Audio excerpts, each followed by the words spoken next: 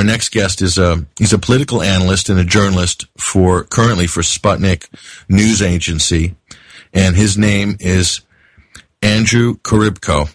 And he's also a member, he's an expert member on the Council Institute of Strategic Research and Predictions in Moscow. He's also got a master's degree in international affairs from Moscow State Institute of International Relations. And he's currently working on a PhD. Very well qualified to talk about the subject which we're going to talk about. So I just wanted to say thank you very much for joining us this week. Andrew, are you there?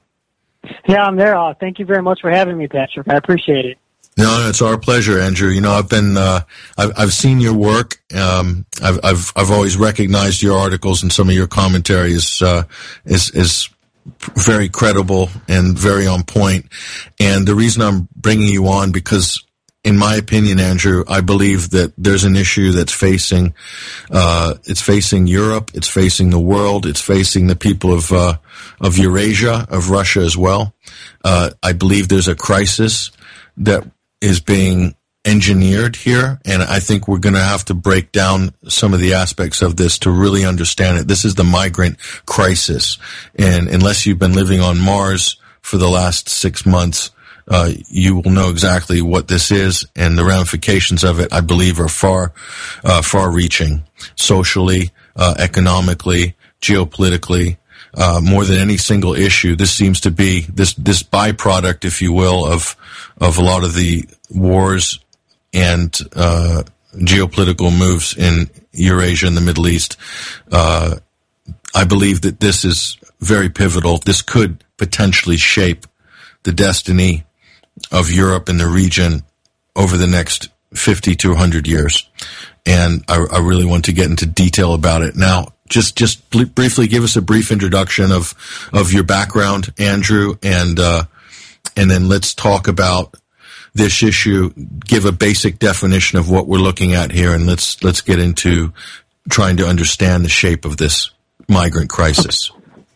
Okay, so as just a very brief background, I'm originally from Cleveland, Ohio, graduated from the Ohio State University in 2010, and I moved abroad in 2012 to Poland, and I've been in Russia since 2013, and everything else that you mentioned, Patrick, kind of, satisfies my career biography thus far.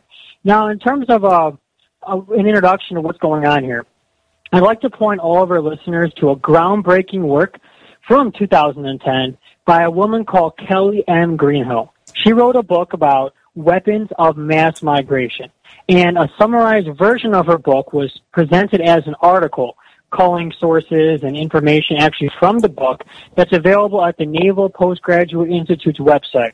Now, I've linked to that source from my latest column for Sputnik that's available on the website SputnikNews.com, so everyone can check that out and actually see what I'm about to reference.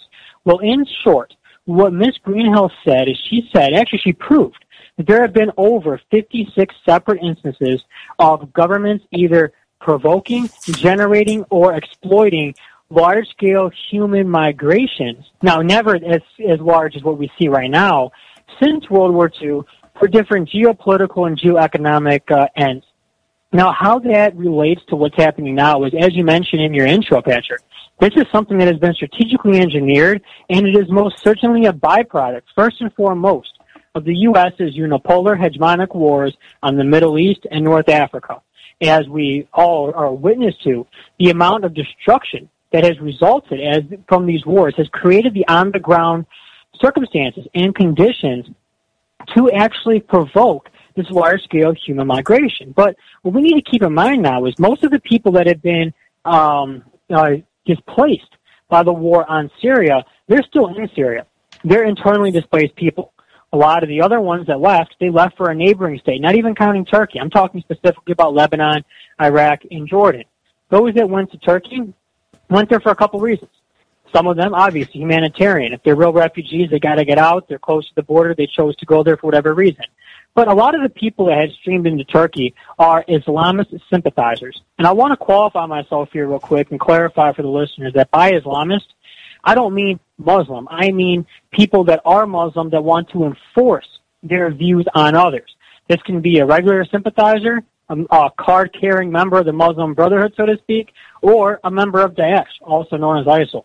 sometimes they just cycle through. It's basically like one big merry-go-round. You jump on it and you're on the jihad merry-go-round, okay? So what had happened with some of these individuals, they had decided to leave Syria, be it because they're losing, which is what's happening right now. The latest so-called refugee wave into Turkey is of Islamists and their families, some of which are not even Syrian. Most of them are not in this latest wave. They're from places as far away as Uzbekistan and Xinjiang in Western China. To get back to the core of the matter, what had happened is Turkey was collecting these refugees, and they were keeping them there for a couple years. They were training some of them to send back in as fighters, as insurgents, terrorists, quote-unquote rebels, what have you. Well, because it hasn't been working to promote regime change, these forces have been on the downswing lately. Well, Turkey decided it wanted to unleash the floodgates, so to speak. It allowed the refugees that were in Turkey or previously not allowed to leave their camps, work, or do anything, basically free reign to go to Europe wherever they want to go. Now, the U.S. obviously has an interest in this. U.S. obviously guides and kind of supervises this process along. And one of the things I'd like to get to in this discussion with you, Patrick, is how this all relates to Germany and the U.S.'s geopolitical designs in disrupting Europe and keeping it in a state of permanent socio-political tension so that color revolutions can be provoked on demand in order to pressure non-compliant governments. By this, I mean governments that are cooperating pragmatically with Russia and China into rescinding their decisions, or they see what will happen, they'll just be toppled. Okay, well, I just want to underline your first point. I think you came out of the gates with something very important that you talked about. There are documented instances historically that this can be proven. This is not conspiracy theory, where governments or transnational organizations have used weaponized migration, used it as a kind of a weapon, a social weapon, as it were, a geopolitical weapon. And also, I'm going to give you a little support on that point. The Cloward-Piven strategy, which was a political strategy outlined in 1966 by American socialists and political activists Richard Cloward and Francis Fox Piven. And they called for overloading the U.S. public welfare system in order to precipitate a crisis that would lead to the replacement of the welfare system with some new sort of a nationalized system. So this is part of American history as well. And I can say that I saw a kind of a dry run of the migrant crisis here in the United States back in summer of 2014, a couple of years ago. And there was all of a sudden this sudden influx of Guatemalan, Honduran, and El Salvadorian refugees flooding over the southern border, Texas, and then held and then released, and causing this huge political uproar about Central American migrants in coming in and being released into communities undocumented and so forth. And I immediately thought, where did they come from? How did this happen? Did it just happen like a snap of the finger, and all of a sudden there was 100,000 people that weren't there yesterday that arrived, but this was it happened over the course of about 18 months, and then the media capitalized on it. And it was kind of a small version of the European migrant crisis that you're seeing today. The European one's got much more bigger ramifications and bigger themes in terms of geopolitics than the U.S. one did in the summer of 2014. But I believe that it is very easy to engineer these types of events, especially when where the people are coming from such an economically depressed, or a country that's run by drug cartels, or a country that's run by terrorist cartels, as Syria, as large parts of Syria are, and Turkey right now. So what you're saying, Andrew, is absolutely factual. This isn't a conspiracy theory. This is very much looks like, and by history as our guide, is probably most certainly an engineered crisis. Yeah, and something I'd like to kind of expand on that you mentioned was kind of testing, how some of these methods were tested inside the United States. And it might shock some of our listeners, but some of them may also have kind of figured this out on their own and maybe have been a little bit too afraid to actually vocalize their fears. But sometimes the United States itself is being used as a socio-political laboratory for some cutting-edge, on-the-verge type of destabilizations. I can give you just one quick example before I get back to the topic specifically of migration. Is we see these so-called rent-a-mobs in the United States, regardless of what cause they're protesting, rioting for whatever, regardless of how justified or unjustified it may be. We see that the Soros Foundation has had a hand, and specifically in Black Lives Matter and some of those related protests, in organizing them, provoking them, and kind of keeping them going. And we kind of see that this is a laboratory, even though it's using one's own citizens, of relatively controllable variables. I mean, the United States has a lot of control of obviously what goes on internally. And what I have been kind of coming to the conclusion of is that Americans themselves are being used as some of the guinea pigs before these methods are being deployed elsewhere, as you had mentioned, with the Guatemalan case, Central American case in Europe. Now, going back to that European case, I also want to mention that, for some of our listeners, they may be thinking, what are they talking about? How can every refugee and person coming to be part of a destabilization? Doesn't make sense. Well, this is the thing. Just by the very existence of a large-scale, uncontrollable modern flow, no matter what the intent of the human being is, the individual human being that's taking that journey is, be it to be a welfare piggybacker, an actual refugee, or a terrorist. I mean, Prime Minister Dmitry Medvedev had just said at the Munich Security Conference in Germany last week that hundreds and thousands of terrorists are being disguised as refugees, and they're going into Europe. Now, I want to make a comment that I said very controversially on social media in some of my articles, but our listeners need to hear it. It's about the influence of civilizationally dissimilar ways of people going into another zone.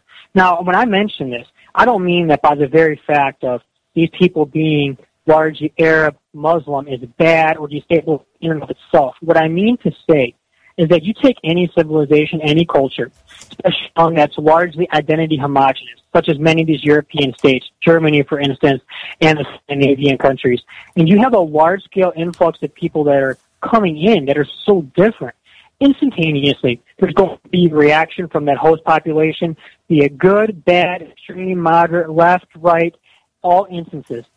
You're going to have that, and that itself is very disruptive, not only for local resources and local communities, but on the national scale. It creates a lot of unpredictable events, a lot of possibilities for violent outbreaks, be it the sexual terrorism that happened in Cologne or neo-Nazis, actual fascists attacking refugees, are burning down their facilities. On the other hand, I want to also make a comment about why these people are coming to Europe. Some of them are actually lured. Some of them are lured by Twitter campaigns that are actually hosted in the United States. Some of these people that are sending out the tweets saying, come to Germany, they're from the United States. This has also been proven on one of the information mediums I work for, orientareview.org. They had an excellent site about who is Twitter luring refugees to Germany.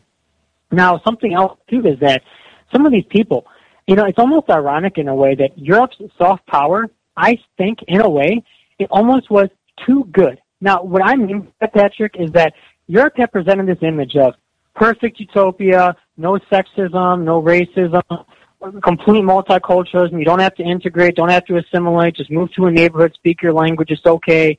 All these welfare handouts, it was basically like heaven on earth is what they were presenting themselves as.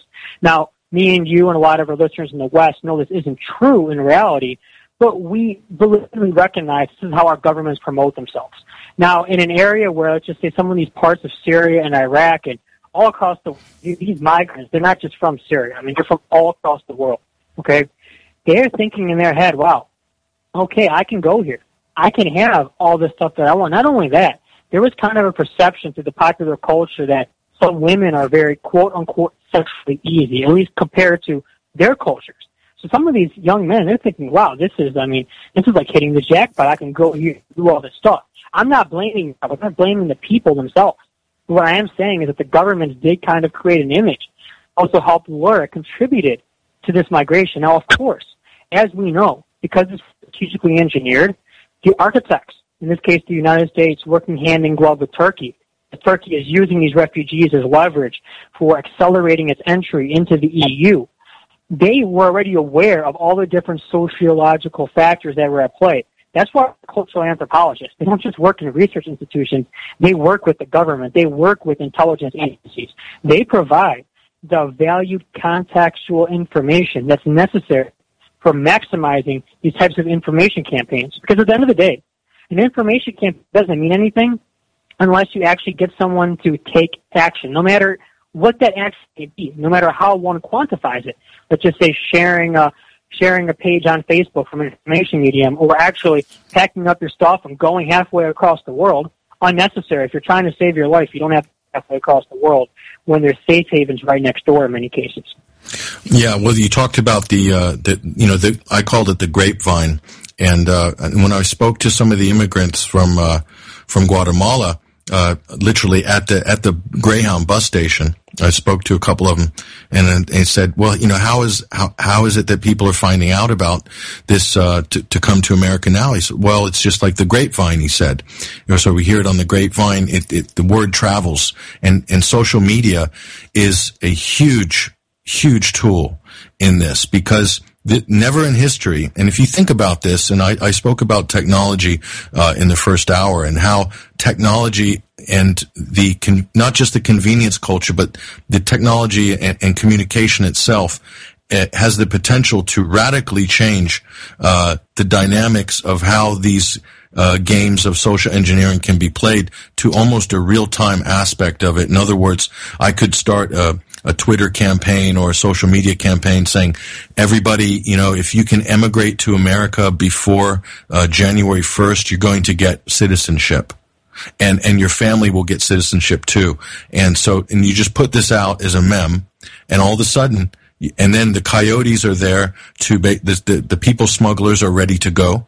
They're ready to go, and they're profiting from this trade and the transport of these people. It can be very well coordinated by using the internet, by using social media to put out the word, and then the word on the street starts permeating, and then the coyotes are ready to go, and all of a sudden it starts, and then the flood becomes beyond what's manageable in terms of whatever the infrastructure that was in place, and certainly we're seeing that in Europe. So I'm going to say I totally agree with what you said there with regards to, Twitter and things like that. People don't realize how powerful that this new tool is.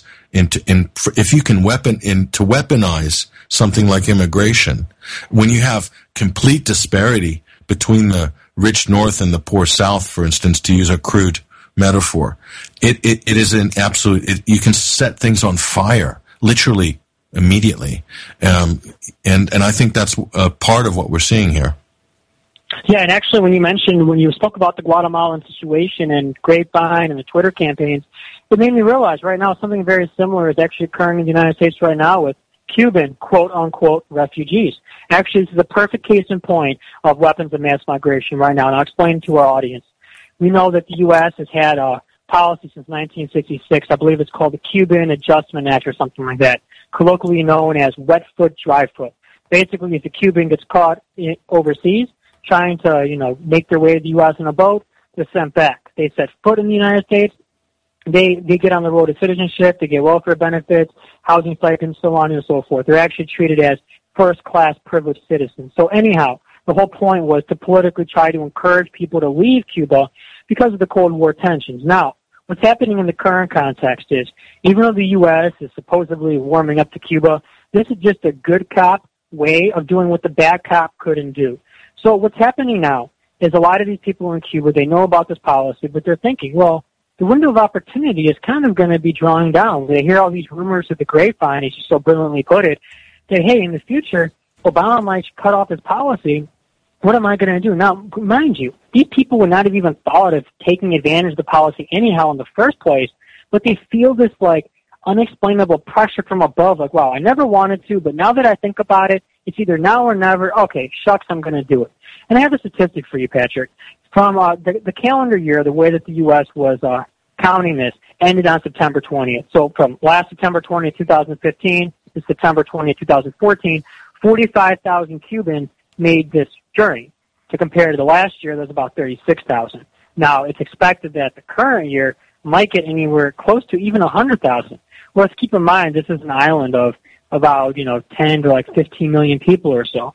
So what I'm getting at here, though, is that these people are also going through the same route the Guatemalans did, except they're beginning in Ecuador. Well, they were. Now there's some complications, but they're going forward. They're passing through some countries, destabilizing them through their very presence. Nicaragua had to say, hey, we're shutting our borders to all Cubans that don't have a visa. We're not being part of this game. We don't want to do what the U.S. is pushing us to do. Costa Rica, on the other hand, said, hey, if you got the money, we'll fly them out to Mexico. They can cross the border on foot, Laredo, Texas. That's happening right now. So something else now, when you mention coyotes, it's very important to inform our listeners that all these human smugglers that are involved, the ones in Turkey, the Turkish mafia ones that are quote-unquote involved, the Albanian mafia in the Balkans, and the coyotes, they're all affiliated with different intelligence organizations. I'll explain. Turkish mafia, very close to MIT, which is like the Turkish CIA. Albanian mafia, well, we all know they're spawned by the United States intelligence, by CIA, and they're actually helping to transit these people through the Balkans.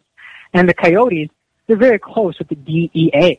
And I mean, if anyone has any questions about that, I have 3 words for you: fast and furious. The gun smuggling operation to arm Mexican cartels.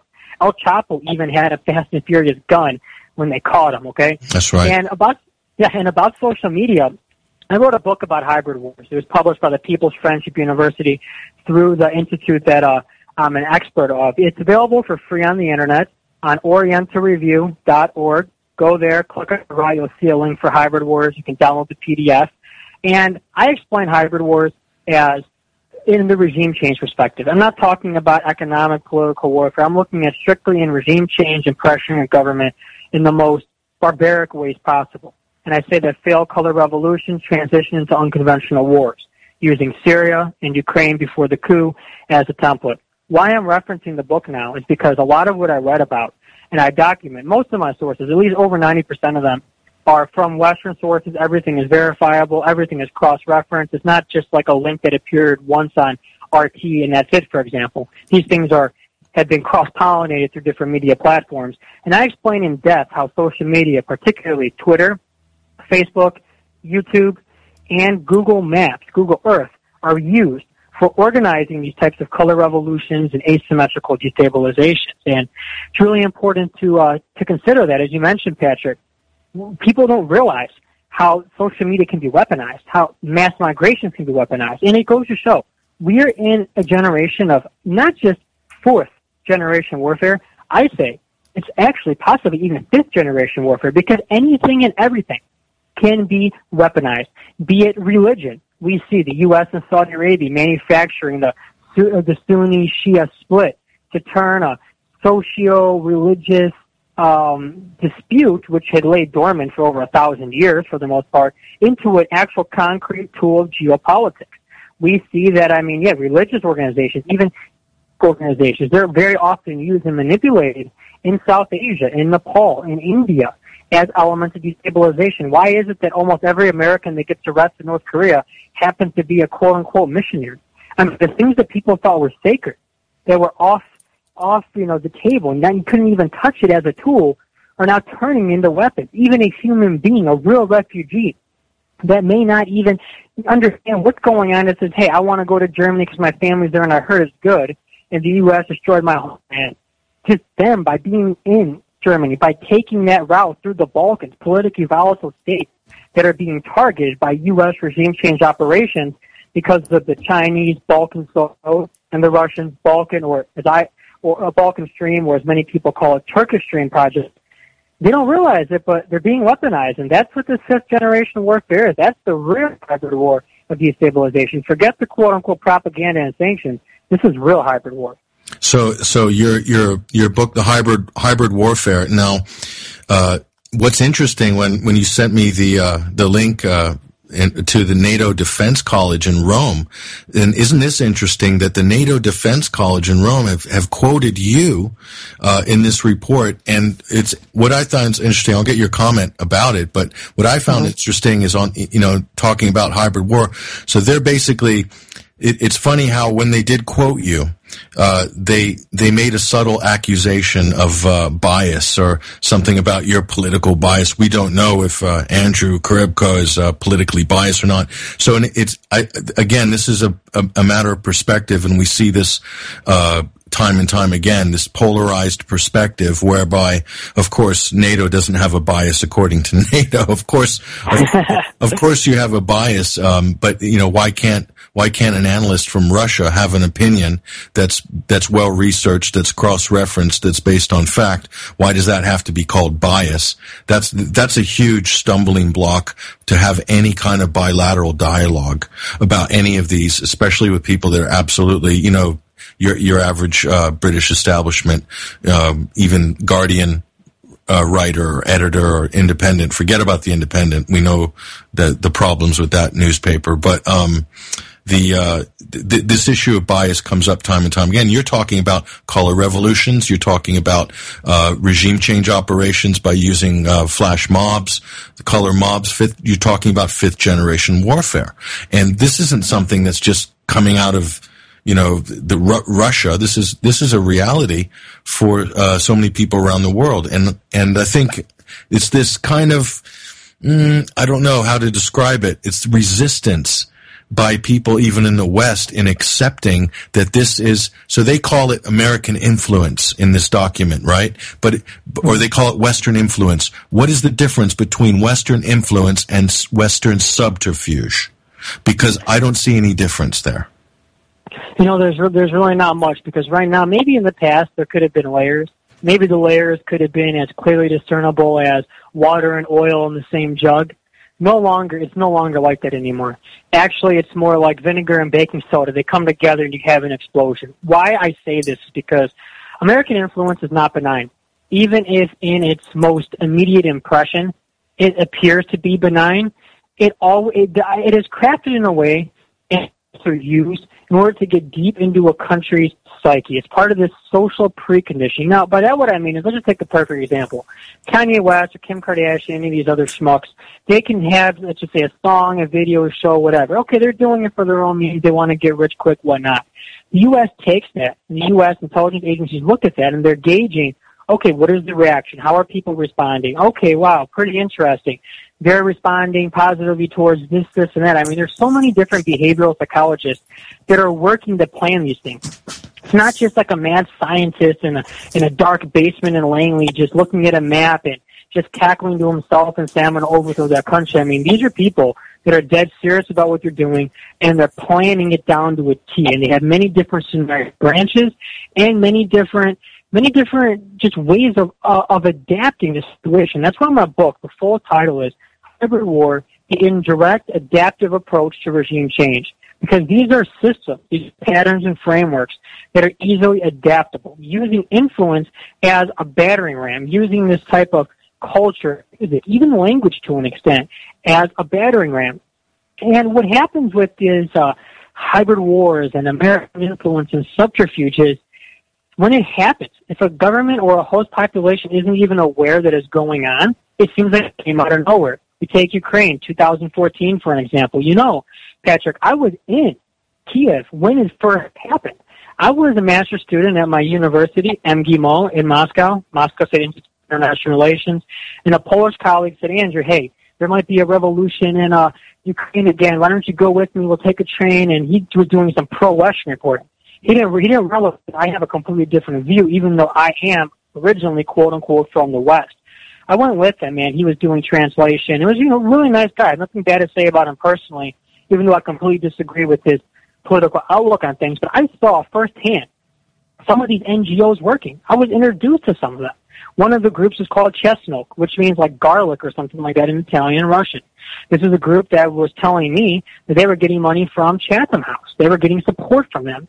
And I'm looking with my own eyes, and I'm seeing over the 3 days I was in Kiev, I published the pictures on my Facebook account. My Facebook is public. People can check it out and see those pictures of how the people were organizing. They were starting in parks. Everything was pre-planned using Google Maps, knowing what time they're going to start, where they're going to meet, how they're going to proceed down the street, where they're going to gather at the actual Maidan, and what they're going to do afterwards. The stages were already set up. I saw it with my own eyes, Patrick. And that's what inspired me. I said, wait, hold on a second. Like, really, like when I thought these things, people think to themselves, well, I think something's going on, but maybe it's just a fear. I don't know for sure. I mean, I saw it with my own eyes. These people were talking to me because I have an American passport and they think I'm sympathetic. So they're just spilling their guts to me about how this stuff works. And then I have a colleague from Syria, and she told me in January of the next year, January 2014, she said, Andrew, what's happening in Ukraine It's the same thing that happened in my country. And that's when I said, wow, there's a pattern here. And I decided to write the book. Wow. And you know, what you're talking about before about this, before fifth, you know, during the fourth generation warfare, the sort of underlying, you know, the sort of padding under the carpet was perfectly described in this book by Matthew Fraser called Weapons of Mass Distraction. And it's Weapons of Mass Distraction, Soft Power in the American Empire. And he talks about, this is before this fifth generation warfare. This is when it was, you talked about the language, being used as a kind of a battering ram, if you will. He's talking about McDonald's and the sort of corporate brands. And this was the time when the corporate brands were making their way and sort of permeating all these different countries and regions around the world and establishing some kind of a cultural footprint, if you will, corporate footprint, really, not a cultural footprint, but a corporate footprint. But that was the weapons of mass distraction. That was a kind of, to me, a phase one. And what you've added on top here, is with the age of the internet, this has unleashed the fifth generation of this sort of, the next aspect of this kind of, I wouldn't say cultural warfare, but yeah, hybrid war as you described it. Yeah, and actually, you know, remember when I mentioned earlier, I said when you have an information campaign, be it run by someone from an alternative media or you have a government going from top down, the objective is to actually make someone take some type of action, read that article or go out to the street or whatnot. And, you know, what I look at is I look at how the information campaigns actually get people out into the street. And you also have structural engineering. I spoke about social engineering, and weapons of mass distraction seems to have perfectly elaborated on that. But structural engineering could be things such as sanctions. It could be something such as a change in the regional geopolitical environment that puts undue and unnecessary and pre-planned stress on a host population. And I want to also mention something else more about this fifth generation warfare that I described. Fourth generation warfare dealt primarily with recognized military groups or insurgents, basically things like you look at them, you know, they're kind of a quote-unquote bad guy or a target. This fifth generation warfare, you don't know who is the friend and who is the foe, and most of it originally comes from inside the country. So it's citizens against citizens, fighting against one another, even if not formally like fist fights yet. The idea is to get it to that point, and then that's when you have, with the color revolution starts failing, as it dramatically was failing in Syria. That's when the international mercenaries come in, and that failed color revolution transitions into urban terrorism, like we saw in Maidan right before the coup, or into an actual unconventional war, like what's happening with the terrorist groups in Syria. So why it's such a dilemma for targeted governments is when it first starts, even if they know what's going on, they're kind of like in a corner. They don't know what to do, how to respond. I mean, how do you find the right line in proportionally responding to what otherwise looks like a nonviolent protest, but you already have information that there's going to be a couple of provocateurs, they're going to throw improvised explosives at some civilians, at some of your police, they're going to try to provoke an attack, and they're going to hide within the group of regular people holding up a sign. They don't realize what they got themselves into because they're human shields. These things work by bringing human shields out into the streets to surround and swarm and protect, without even realizing it, the implanted provocateurs that are trying to provoke the state crackdown in order to quickly go up that escalation ladder. Yeah, so in the way I imagine this is, if we look at take the European migrant crisis, that you're forcing a factor, a variable, and a radical into this equation, and then, you know, the way that the paradigm is constructed in Europe and in the West is they have everyone looking and focusing on the migrants and seeing that, okay, this is the center of our problem, this is the author of our pain. And what the real intention is, it's nothing to do so much as with the migrants as it is with being able to use the migrants to divide society into its respective compartments in the West and get them to basically battle against each other. And so that would be the ultimate victory if you were this sort of social engineer, is to further divide society, to further weaken and compartmentalize society by introducing a free radical like a migrant surge, right? Yes, it's actually exactly what's happening, and this brings us back to talking particularly about what's happening in Germany nowadays. I mean, Germany is but the most high-profile example, but what the U.S. is trying to do here is create these social disturbances of, as I call it, Hobbesian warfare, warfare of all against all. You have three primary actors here. Citizens, be they moderate, regular citizens, far left, far right, hardcore militant communists, hardcore neo-Nazi fascists. You have refugees, moderate, radical, just average people, North Africa, Mideast, could be from anywhere now at this point, Afghanistan. Then you have the government. You have this kind of triangle that's fighting against one another, both within their category and between the categories. And what this does is this creates such a dilemma for the governments, because right now you have both citizens and quote-unquote guests, as I'm referring to the migrants, or non-citizens that are in the country. Everything's getting destabilized. You're not sure what to do, and this creates a strategic opening for, we can call it chaos, but chaos in the sense of controlled and predicted chaos. But this type of tool, this chaos, this Pandora's box, is not entirely controllable. It gets out of control. Sometimes that's the point. Other times it's incidental and say, hey, you know what, we're going to watch it and we're going to see how it goes.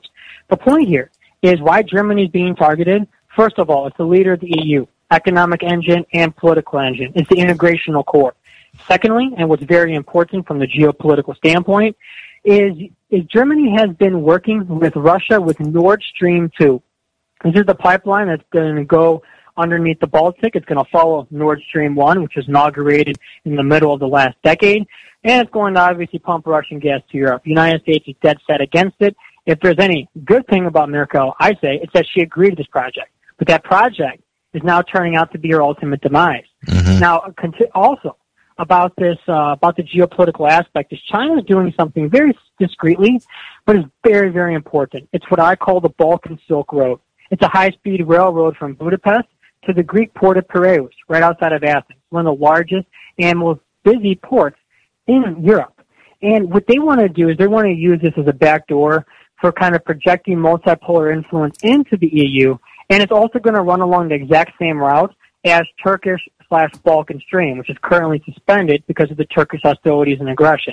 But what's important here is if we look at this, if our listeners pull up a map of the Balkans, they see it goes through Greece, Republic of Macedonia, Serbia, and Hungary, both these projects, Russian and Chinese ones.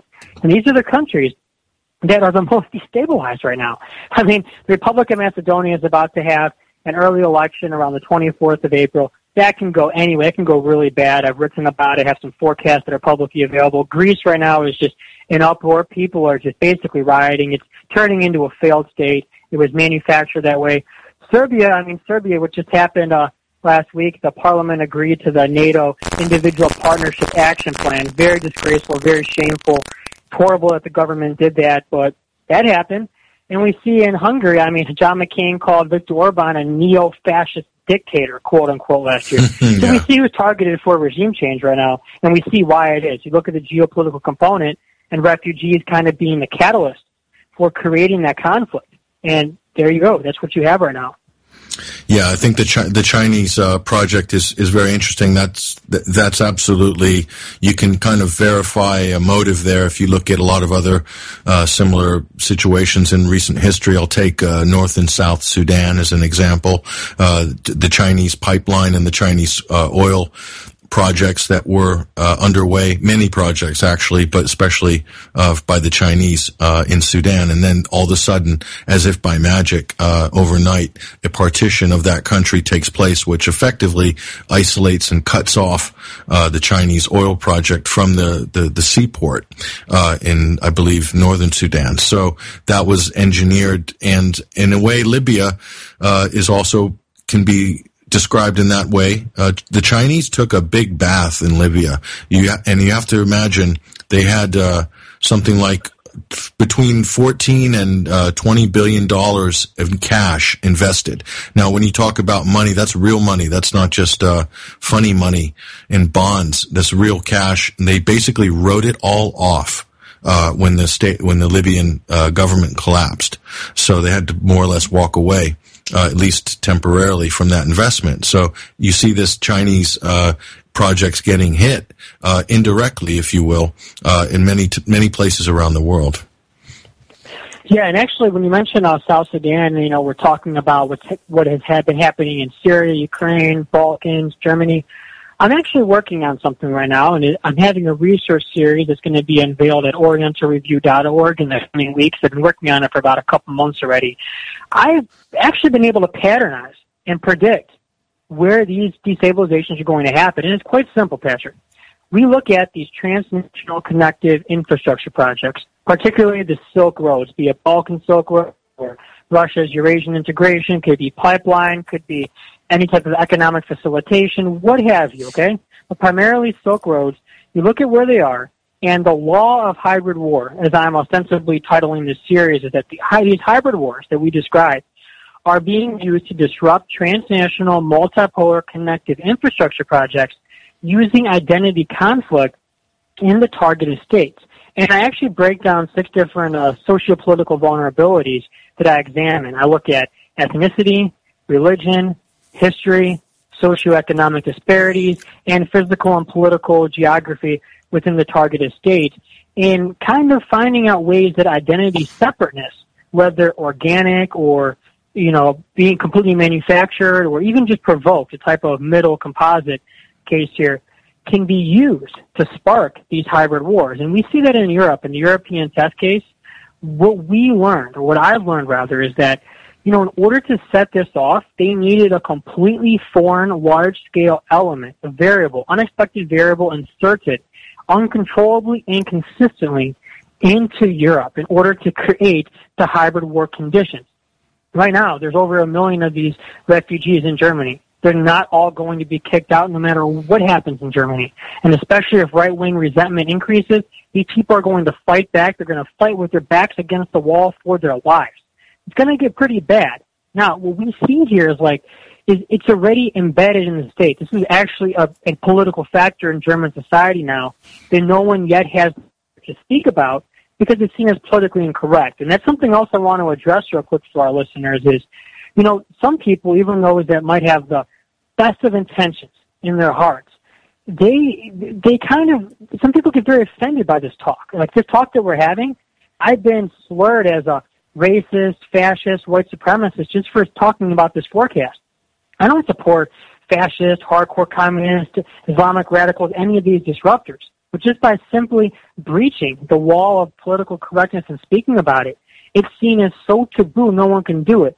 But interestingly enough, thank God, Prime Minister Dmitry Medvedev broke that political correctness barrier last week in Munich when he directly said that hundreds and thousands of people are coming in to the EU as refugees, but they're terrorists. And he also said that many people want to get benefits and not earn them and not work for them.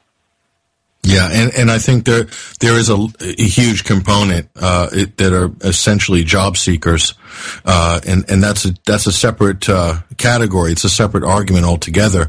And when you force something, in other words, when you ram a problem or you ram millions of people or even hundreds of thousands of people into an environment that maybe is not going to be that sympathetic to that sort of situation, you're going to get a reaction. And this is the problem with the conversation, especially in Europe, with the left. And you talked about this idealized, the difference between the reality and the idealized image of modern Europe. And they're two different things. Anyone who's lived in Europe can attest to that. It's got its problems. It has its historical and generational problems with everything, racism, economic disparity, cultural clash, you name it, Europe's got it in all over the place. And so there's that difference between the reality and the idealized image. And the problem is there are elements on the left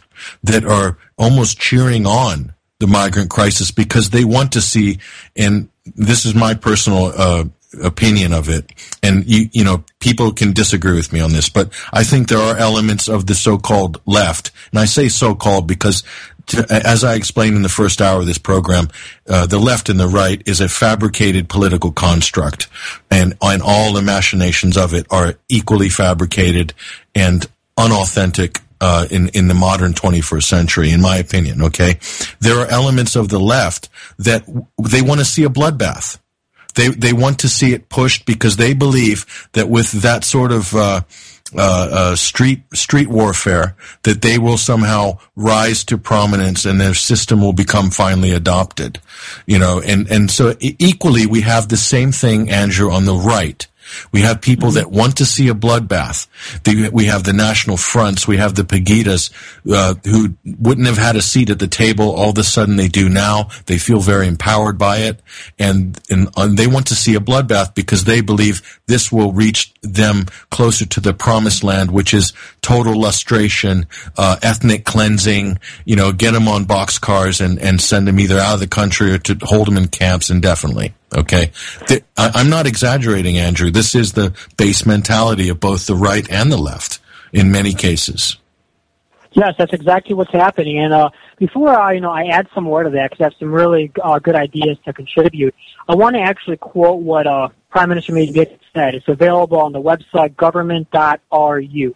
He said, not to mention the fact that hundreds and thousands of extremists enter Europe under the guise of being refugees.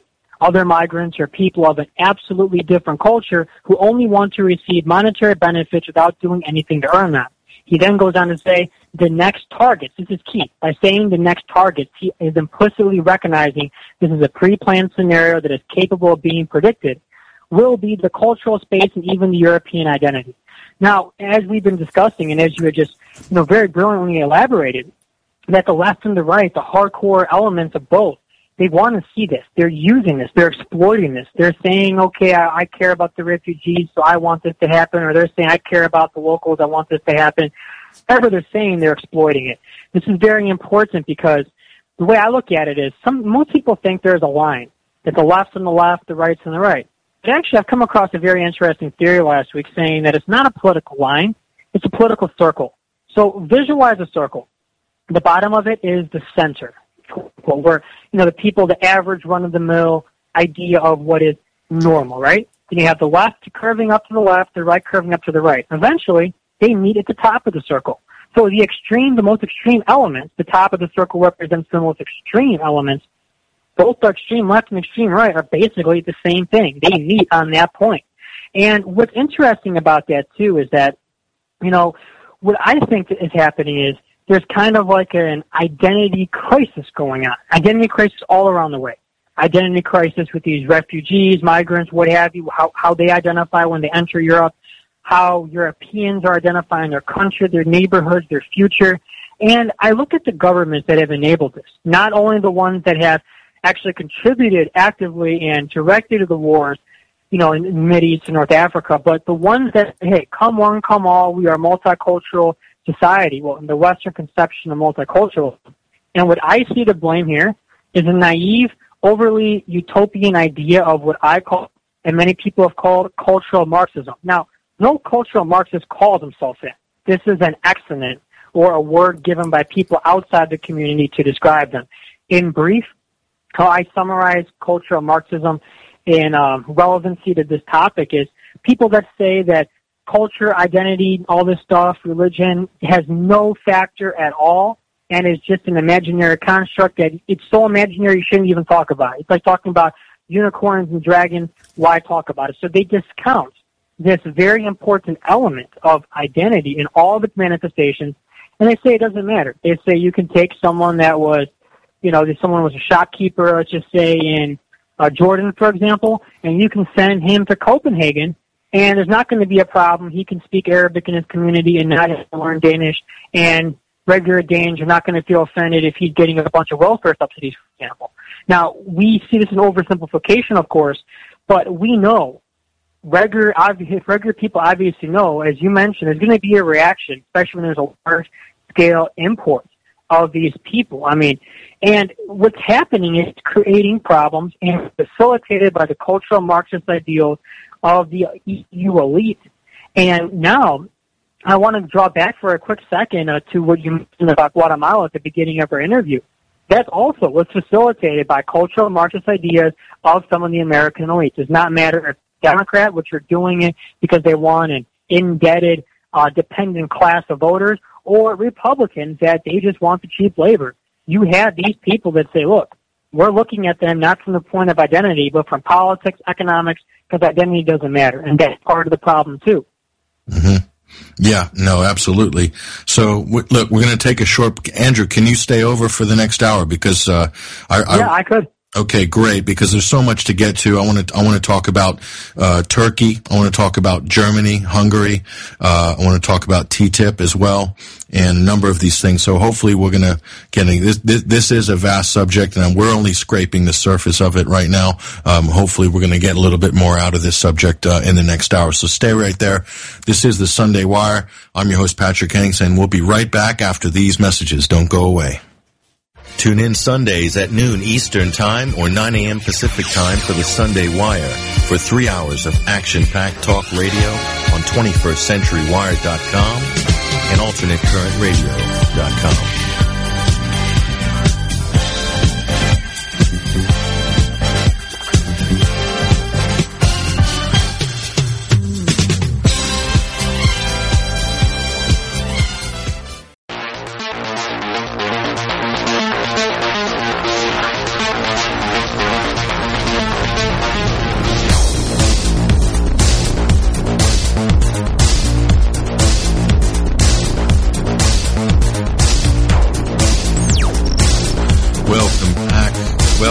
Ladies and gentlemen, to this week's edition of the Sunday Wire. I'm your host, Patrick Henningsen. We're streaming out live on the Alternate Current Radio Network and also at 21stCenturyWire.com. Thank you so much for joining us in the third and final hour of Overdrive, and we're rejoined by our guest from the previous hour. We put it over the overtime stream with our guest Andrew Korybko. Back to the migrant crisis now.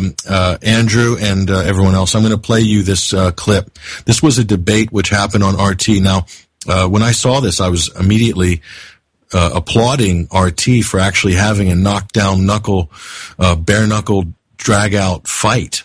In the middle of headline news segment, evening news, they had the columnist from the Daily Mail, Katie Hopkins, and Mo Ansar. Katie representing the kind of your classic right-wing reactionary viewpoint of the migrant crisis, and also of touting feminist platitudes as well. And Mo Ansar defending the British Muslims and the immigrants and the multicultural society and so forth. I agree with both of them on many levels, but the problem is the way this debate has descended into the kind of blood sport that it has become. I think it's almost like out the window with all airs and graces, all those things that Britain used to be famous for, is all out the window right now. And you can see this is also a sign of the degenerative malaise of modern society in the fact that people can't, have a cogent, intelligent debate on the subject. But it is revealing, and I applaud RT for showing us this. Audio clip 9. Listen, this is just a sample. They let this go on for like 15 minutes. I was so impressed that they just let it free flow, basically. But here's just a small clip of that. We played a bit at the beginning of the show, but roll number 9.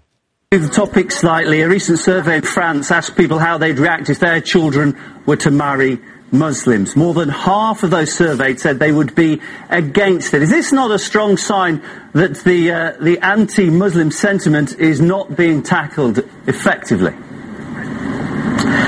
Yeah, I think the rise of far-right prejudice and hate and hysteria and anti-Muslim animus and attacks, firebombings on mosques, killings of people in the street and attacks everywhere, I think we've seen this dark cloud rise again across Europe. And it's what history teaches us. Every so often, Europe seems to lose its way. It disconnects itself from its past, from its traditions of tolerance and liberalism and of having an exceptional attitude towards the other. And I think this is exactly the kind of hate and hysteria and right-wing rhetoric that we're seeing. The fact that many people in Europe today, and certainly in Britain, are swayed by disgusting, xenophobic, hate-filled arguments by the likes of Katie Hopkins and the far-right and Pegida and the BNP and the English Defence League. And I do hold governments complacent here, and I do hold governments responsible here for their complacency and their acquiescence. We need to clamp down down on this kind of hate speech. We have a great tradition of reaching out to immigrants, people in need, of humanitarian efforts throughout the Second World War, and to the idea that Muslims are somehow the other, I think is terrible. We cannot judge all white English women by the actions of extremists and hate preachers like Katie Hopkins. Just as similarly, you can't judge all immigrants and Muslims by the actions of a few. Katie, I want to come to you with a slightly different subject. We've seen leaflets handed out in Europe to try and explain to some refugees how they should be behaving. Do you think there's any effectiveness achieved by these, or is this a complete waste of time? No, I think they're a complete waste of time, actually. You know, in swimming pools when I was a child, it used to be no bombing, no diving, no heavy petting. You know, loads of stuff come back, haven't they, because migrants don't know how to behave in swimming pools. But I don't think there's any point handing out leaflets. Because Jimmy Savile was a migrant. Jimmy Savile was a migrant, wasn't he, Katie? Sorry, could you stop, actually, Mo? Because Jimmy Savile was a migrant, wasn't he? Would you mind not talking, Mo, because I'm talking, and actually it's my turn to talk. So I don't think handing out leaflets is helpful. Katie. Because this is, would you mind, Mo? Because it's culturally ingrained. These guys don't think white women are worth anything, and I think that's the tragedy. And what I find particularly peculiar in all of this, of course, is that Mo seems to find it inexplicable that we have this attitude. Whereas, of course, if you go to Paris and you gun down 114 young people, if you gun down people on holiday, if you gun down people that are in Europe, that we're trying to create a culture of fear. That's why people are frightened of migrants. That's why people are frightened of Muslim men. And I completely understand their fear. And I look to stand up and speak for the British public who are sick of all of this, sick of welcoming migrants, and want you to have don't speak for the British public, Katie. You really don't speak for the British public. I think it's horrifying that you think you speak for the British public. Katie, it's horrifying that you think you speak for the British public. Over and over again, we find that your views are complete anathema. They're complete anathema to the idea. Look, Europe is the richest continent in the world. We've got 740 million inhabitants here. There is more than enough room. There's more than enough space. We have more than enough jobs. We have an ageing white British society, and we have a record structural deficit. Every bit of research, from the CBS to the Institute of Fiscal Studies to the Office of National Statistics, and the Treasury's own figures say the same, which is migrants add value to the economy. They enrich our society. They bring multiculturalism. They bring added interest. We have criminality here, and the fact that we're struggling with some of this is issues that we need to. Katie, I just want to ask you about all you have is rhetoric. Okay. So Andrew, what do you make of that? Did you hear that? Yeah, I heard that. Okay, I got a lot to say, but first thing I want to say is that you look at migrants, you look at minority groups, and they are in many ways victims in some ways. So I don't want anyone to kind of misinterpret or purposefully take out of context what I'm about to say, but I see what both people are saying. I mean, what the one gentleman was saying, of course, he's 100% right that there are some very negative pushbacks. There is this otherization of non-majority titular groups, in this case, Muslims in the UK. But at the same time, one of the points the woman was trying to make is that, some people come into a country and they don't want to assimilate or integrate, and that's creating problems. Now, I'd like to actually, while I was listening to that, I pulled up on my iPad President Putin's 2012 Immigration Manifesto. I cited it in my SputnikNews.com column, available on the right-hand side of the website. At the very bottom, I cited this in text hyperlink. And I want to just read real quickly how Russia views immigration, okay? So President Putin, when he was running for a president again, he was prime minister at the time, he said this: the melting pot of assimilation is highly volatile, pushed to its limits by the ever-increasing migration flow. This is 2012. In politics, this has found reflection in a multiculturalism which denies integration through assimilation. Although it makes the minority's right to be distinct absolute, it has little to balance this with public, behavioral, and cultural commitments of the population and society as a whole. The last part of the statement I want to read to you is this: closed ethnic religious communities that form in many countries refuse not only to assimilate but even to adapt. There are neighborhoods and whole towns where generations of new arrivals live on benefits and do not speak the language of the country in which they live. So let's look at this. This is powerful.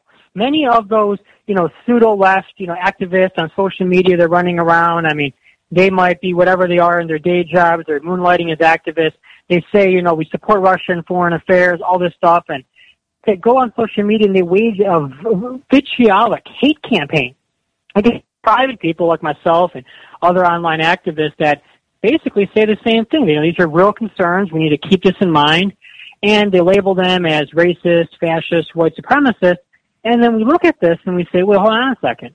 How do they balance these views with their supposed support for Russia when Russia has the same view, which is obviously not racist, not fascist, nor is it white supremacist? So the way I look at it is this, is you have the Western version of multiculturalism, and President Putin expressed the horrible shortcomings. He also said this about the growth of xenophobia among the population and harsh attempts to protect their interests, jobs, and social benefits from immigrant rivals is the response seen in this behavioral model. Back to what me and you were talking about, Patrick, the response that states have and societies have to an influx of migrants. This is 2012, before the current crisis. Now, the way Russia kind of gets around this and adapts is Russia has Russian multiculturalism. It's completely different from the Western version of multiculturalism. It's all about assimilation, integration, and most importantly, patriotism. Russia has had Muslims as part of the Russian Empire since the 1500s, since the Khanate of Kazan was integrated into, the Russian state. And we look at this. Actually, most people know St. Basil's Cathedral from Red Square. That was built to commemorate the integration of Muslims into the Russian state from the 1500s. Now they're about 15% of the population, and I see them every day. I interact with them every day. They are Russian. It doesn't matter what other identity they have. They're all part of a larger patriotic whole, which patriotism supersedes the state into a larger civilizational package here. And I think that's what I want. That was my main response, just to let people know there is a different multiculturalism. The gentleman and the lady, they expressed kind of very, very polar opposite views of the Western conception, but there's a whole different paradigm out there, Patrick. There is, and what I'll add to this as well, and I think your comments about Russia and its Muslim history is interesting, and I didn't know that about Red Square, although I suspected it. The building did look very Eastern in its orientation, but having lived, in Britain for now over 20 years, one of the things I've noticed, having traveled throughout Europe and through other parts of the world, but especially Europe and Britain, there's a big difference between Britain and also France. Whereas the rest of Europe, Germany and Sweden, there's not this issue. And this is this. Britain ran a colonial empire for the better part of 2 centuries. And through that process, it gained a lot of intelligence, cultural intelligence. And when they repatriated a number of people back to the British mainland, the Isle of Great Britain, the British Isles, for various reasons of immigration, be it, upheaval back home or economic growth or industrial growth, through various waves of immigration into Britain, Britain had something which bound together. It's very different than it would be. The Britain could take a lot more in terms of integration than a lot of countries. They've got language, which is really first and foremost. They have able to manage independent cultures. London is a great example. Maybe London's an island on its own. Maybe it's not the way everywhere, but it's a great example of how each particular area, New York is similar too. But you have other cities around Britain that have, ethnic corridors or communities, if you will. And so this is something that's learned over a long period of time. The French have the language too. The French have culture. But Britain has maintained some kind of a national identity, whereas everybody in mainland Europe has been losing national identity to the overarching EU kind of umbrella, if you will. It's kind of sucked out the nation-state identity out of a lot of these countries, where they're sort of in a halfway house position right now. And I think countries like Germany, Sweden are definitely in that category, being core kind of white Northern European members of the EU. So Britain's always been known as been a bit wild and woolly. They were wild and woolly before, immediately after the Second World War, when the Windrush came from the West Indies, and also from India and Pakistan and Bangladesh.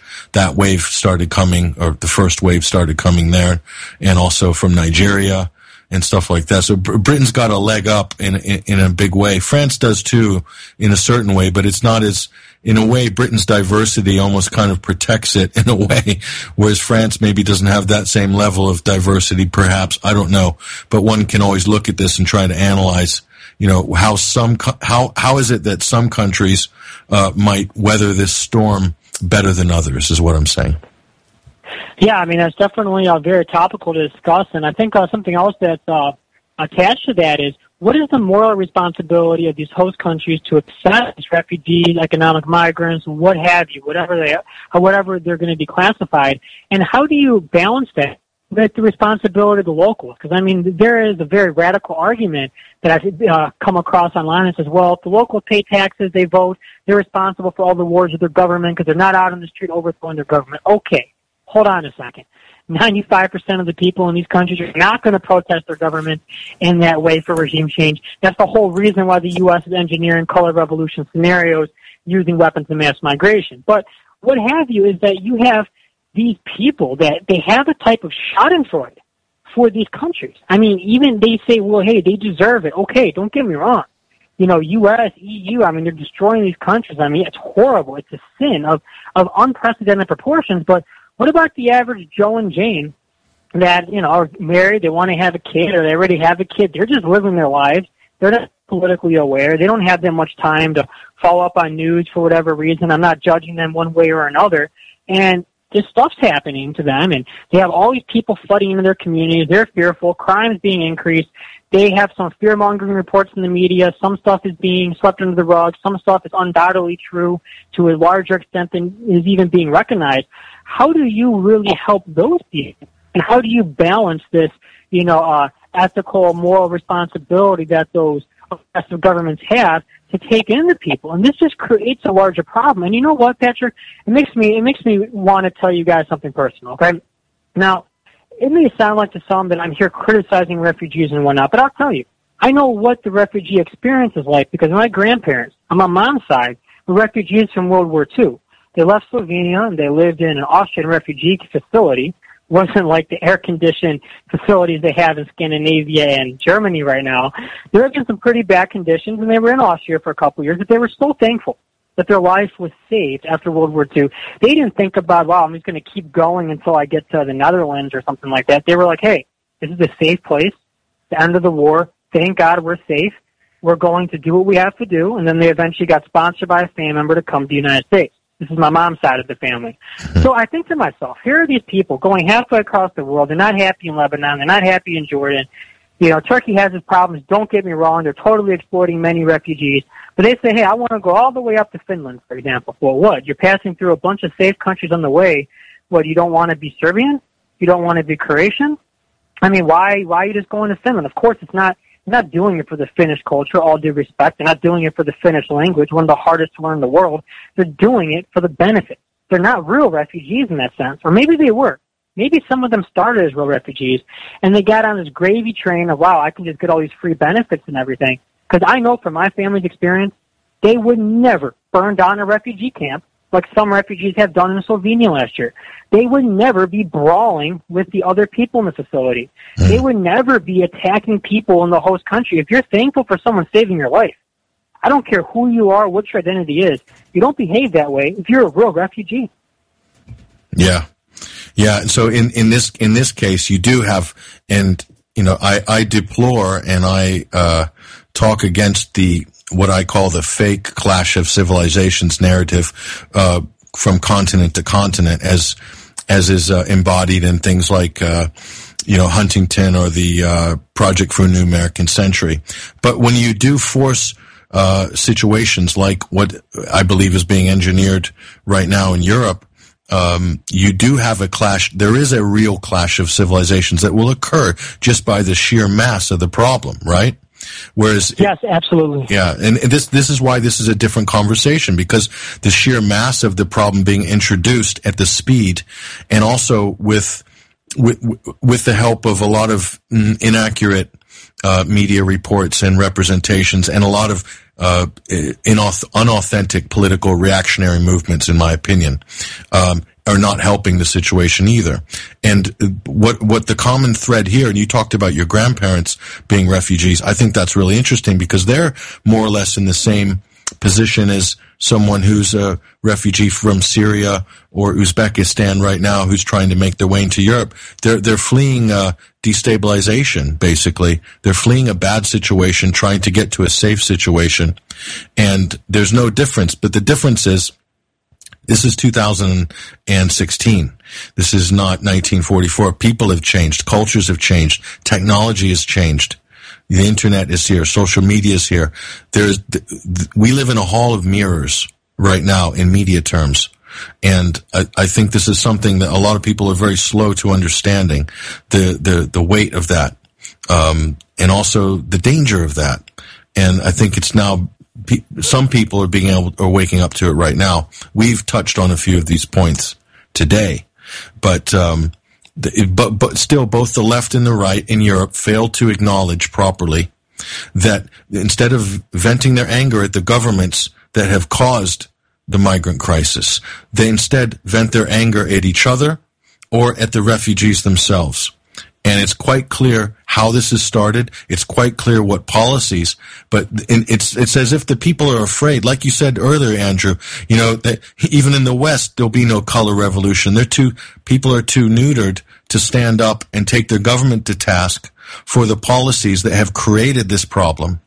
They'd rather sit and fight amongst each other and to scapegoat many of the refugees who themselves are basically just looking for an opportunity or for safety in some cases. So and again, these are the same people. Half of them will cheer on a color revolution in the Ukraine or wherever as some sort of great sort of, some sort of accomplishment of Western culture and Western values. I find it amazing, the irony of that.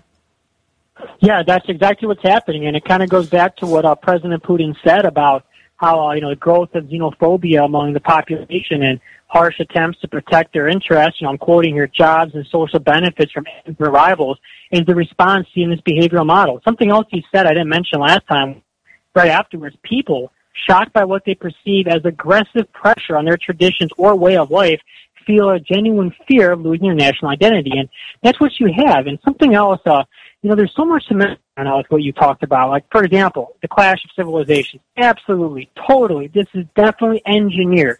And the reason being is, right now, we're in an unprecedented period of global history where Eurasia is integrating primarily with the engines and cores of Russia, China, and Iran. Three civilizationally distinct actors here.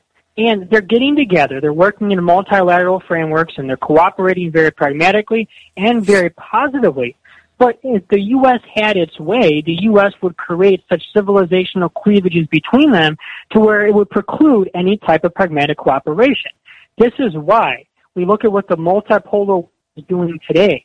Those three countries primarily being the leaders, Russia, China, Iran. And they're having this dialogue of civilizations, not a clash.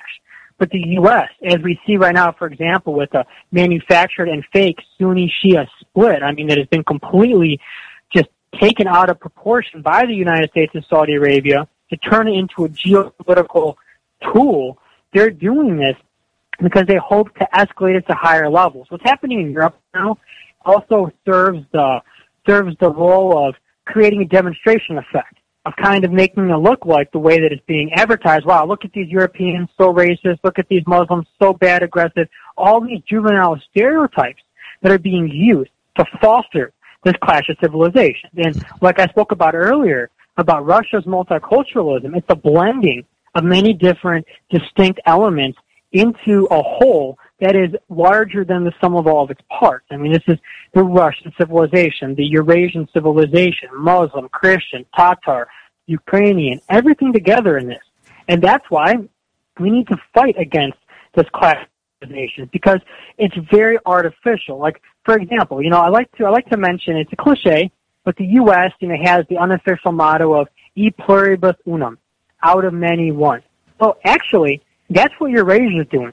That's what they're trying to do right now. Russia, China, Iran, out of many, one. But the U.S. is flipping its unofficial motto around and turning e pluribus unum into e unum pluribus, out of one, many. It's this identity conflict in targeted areas, specifically geostrategic ones that are part of international multipolar connective infrastructure projects, to turn what is turning into a unified mass into separate, scattered, disparate parts fighting against one another.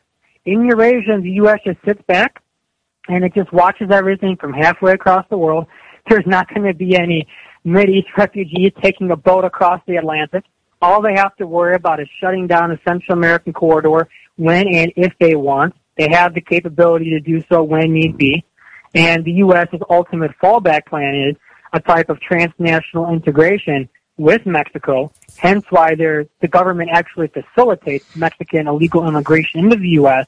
to create its own type of blended society, but it's being done in a way that is completely going against what people want, taking advantage of Mexicans by hurting their society, this type of structural preconditioning, also using drug gangs, fast and furious, selling guns. El Chapo was caught with an American federal gun from this program. And it kind of, you can look at it in the global perspective, it's very, very scary right now. Mm. So looking at Europe, back over to Europe, okay? Mm-hmm. So we look at, let's start with Turkey, because Turkey is the kind of pivot point there between Europe and the Middle East and Asia. It's ideally in the absolutely perfect position, and hence they're playing an absolutely central role in the migrant crisis. Now, back in October 2015, only a few months ago, we ran a story at 21st Century Wire. We were looking at, there was a deal which is being brokered amazingly by Turkey and the EU, whereby Turkey was looking for something around, I think they did receive their first tranche of money, but, around 4 billion euros to help deal with the refugee problem in Turkey.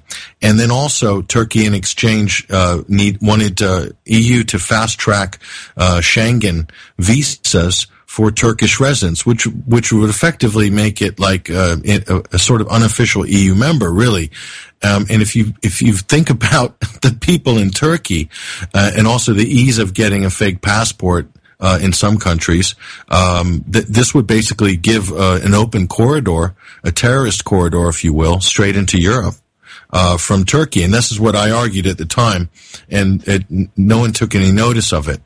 Not only is the refugee business from the UN level to the NGO level is a giant money spinner, by the way.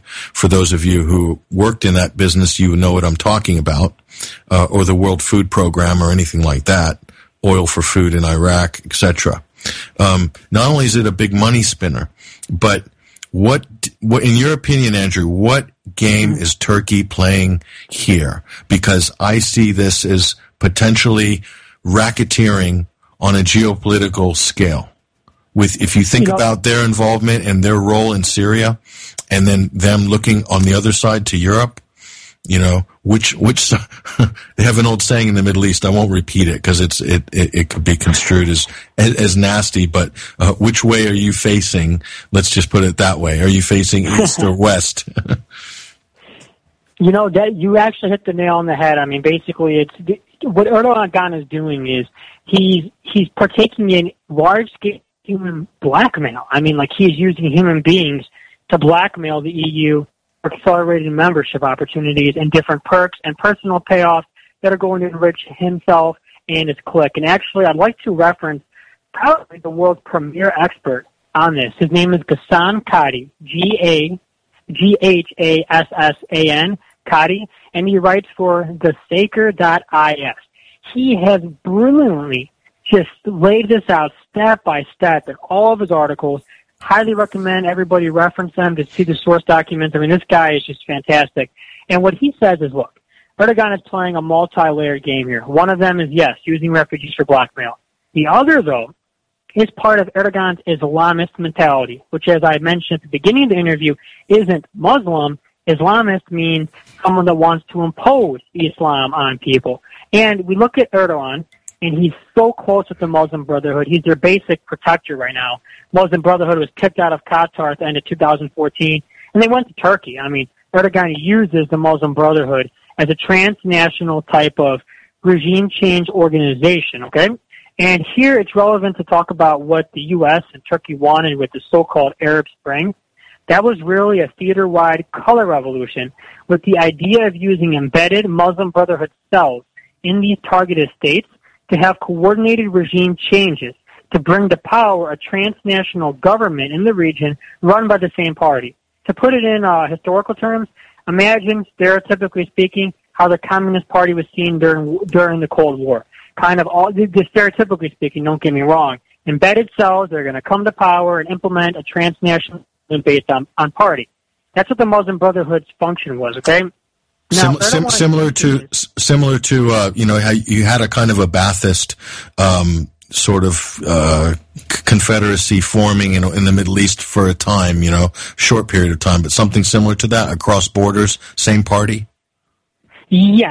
Actually, because what you're referencing here are the Ba'ath parties in Syria and Iraq, and at the very beginning, they were somewhat born from the same seed as it looked, and they used the same name, but they actually quickly diverged to be very, very different states. Mm-hmm. I mean, actually, the Syrian Ba'ath Party eventually became totally opposed to the Iraqi Ba'ath Party because Iraqis were selling out to the United States, particularly with Saddam Hussein and his collaboration with American intelligence organizations and the State Department and Defense Department in waging the war of aggression against Iran. So, I mean, but I see the point. I mean, yeah, that's kind of the general idea of what it was supposed to be. And they almost got it. If you look at Egypt, and then there was a huge pivot. I think it was June 2013. The whole thing turned on them at that point. But up until that point, it was looking, and they had a hand. The Egypt Muslim Brotherhood had a hand deep into Syria, by the way. And that was very important in getting that destabilization project going. Was the work of the Muslim Brotherhood in Syria and also in Libya too, because the weapons transit went across Egyptian borders. It was almost like then they were done with them at that point, and then they started to sort of fold them in. It seemed to me, but they nearly achieved that, Andrew. Yeah, they actually almost did, and it's important here to draw attention to the role of Huma Abedin, as then Secretary of State Hillary Clinton's #1 advisor, referred by many as her unofficial daughter, because she is an Islamist. I mean, her family is linked with all those types of groups. It's all documented, all readily available on the Internet, and she was actually very instrumental in kind of promoting this. And when we talk about the Muslim Brotherhood, I want to tell everyone that us was rubbing shoulders with them, hobnobbing, and using them. But in Syria, Russia, and even Saudi Arabia, the Muslim Brotherhood is a terrorist group, legally designated as a terrorist group. Mm-hmm. That's probably the only thing Russia and Syria have in common with Saudi Arabia is designating the Muslim Brotherhood as a terrorist group. Right. So when Saudi Arabia designates someone as a terrorist group, sometimes it's for political reasons, of course. I mean, they play a lot of games. But when they're, serious about it, I mean, what's that tell you when the terrorist hegemon itself labels this as a terrorist group, okay? So to go back to Turkey a little bit more, also Erdogan has this policy of neo-Ottomanism. This was articulated by Ahmet Davutoglu, who was previously the foreign minister of Turkey, but is now the prime minister. And the idea was to restore Turkey's so-called, imperial greatness, yada, yada, yada. Well, the idea was to use the Mideast and North Africa as the launching pads. That failed. And that failed particularly because the Syrian people, being historically secular and being at the crossroads of many different identities and having their own very unique and very, very proud civilization, stuck up for themselves, and they fought back. And they've been fighting back. And thank God for that. And because they fought back, now Turkey is in its present predicament. Now, how does the migrant crisis come into play? Well, by unleashing the migrants into the Balkans, we see that they're kind of following the exact same route that Turkey itself did, was going towards the gates of Vienna when they were conquering, occupying, and pillaging and completely raping the Balkans. I mean, you look at the history of Balkan occupation over Serbia, for example, and my God, is it brutal, okay? Anyone can read about that. If anyone knows any Serbs, just ask them. What was it like? What do you know? What can you tell us about the Ottoman occupation, they'll tell you, but it made Serbian identity very, very strong as a result. What I'm getting at here is neo-Ottomanism was redirected partially from the Mideast into the Balkans. And that's actually why Turkey is now trying to get in the EU and everything else. It's a fallback plan for its neo-imperialist design. And so that's a really important bit of history. I mean, I don't normally go back into historical context in too much minutia because sometimes we just don't have the time to get. But what you just talked about, the Balkan crisis, and this is another thing that's always referenced by all the great and the good and the mainstream media and the political geniuses.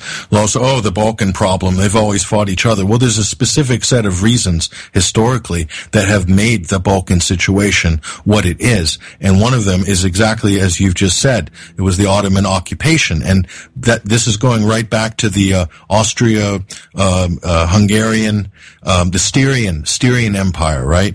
In the, I don't know what the year was exactly, but they saw the Balkans as a buffer zone. They saw it as a buffer zone, and so a lot of bad things happened in that region. But the Europeans saw that as the buffer zone, and they managed that chaos for a very long time.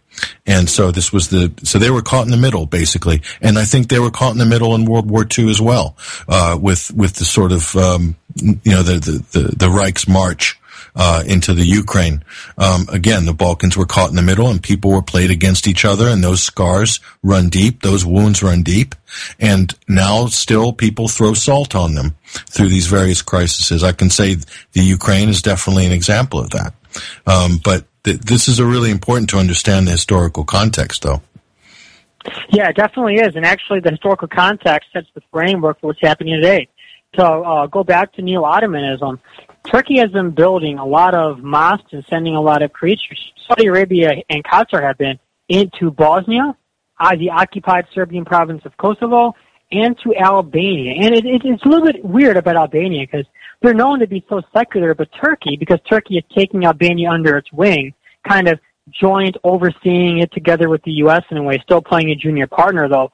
And one of the conditions they're saying for this aid is, look, you need to open up these mosques and you need to actually become more pious, as they call it. Well, in reality, it's the Islamization of a secular society. All geopolitical sins aside, which there are so many when it comes to Albania and what they have done, especially lately, at the end of the day, this is a secular society that does not want to have Islamization forced down their throat, even though about 90% of the population are Muslim. They're very secular in this context. But Turkey's idea of neo-Ottomanism utilizes the party of Muslim Brotherhood, this idea of Islamization, in trying to position Erdogan as a new sultan, as a new caliph. I mean, forget about al-Baghdadi. Al-Baghdadi, his prospects for being a quote-unquote caliph were always next to nothing. It's Erdogan, because he has a state apparatus behind him, aided and abetted by the U.S., that's infiltrating into the Balkans right now. Yeah. That it's like that. And I was actually in Bosnia. I was in Sarajevo back in 2013 in the spring.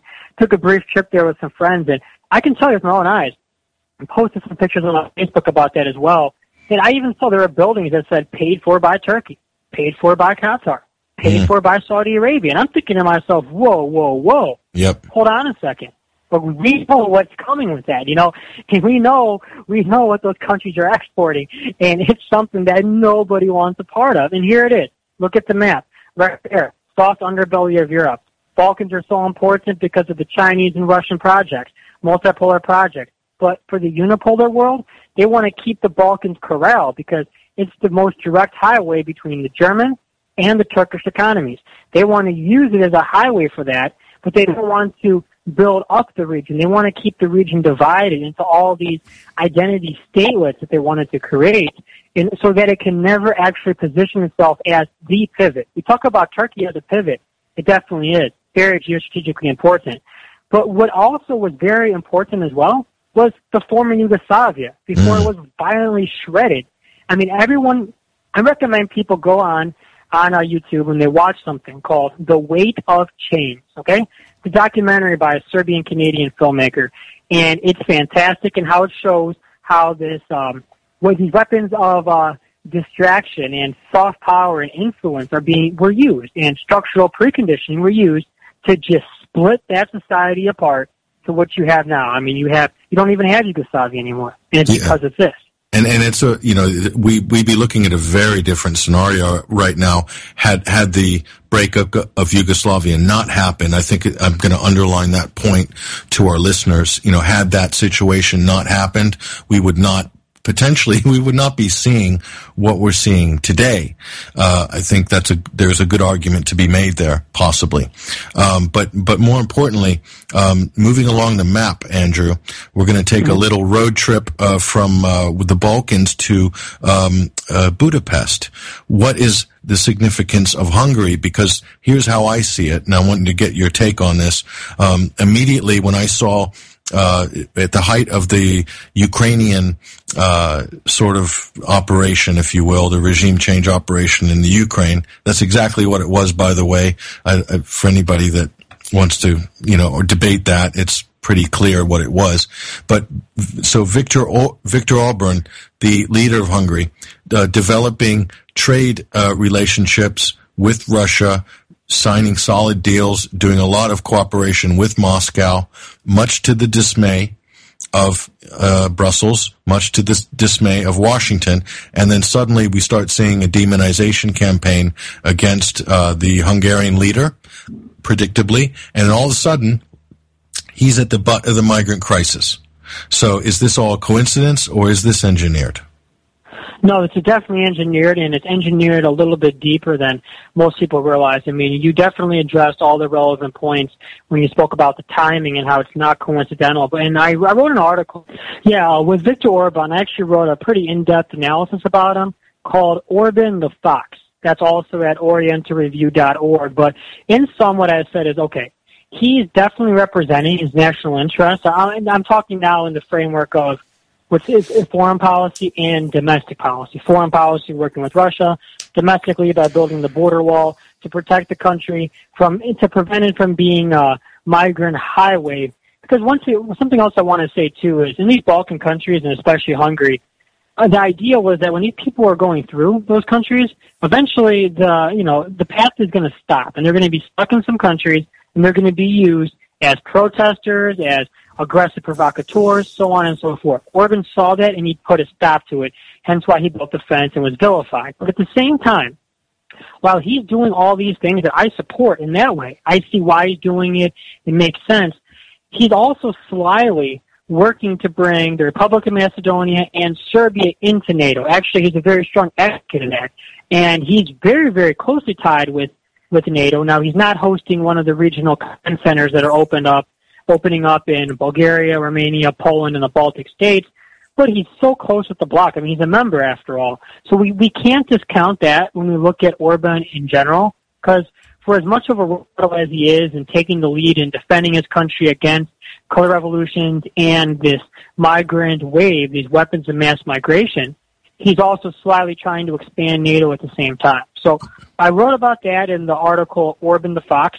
But just to go back more in general about Orban, the U.S. still doesn't like him because when it comes to U.S. Proxies, the U.S. likes to call them allies, but it's never on an equal footing. The way it comes is there can never be a government that's quote-unquote too loyal.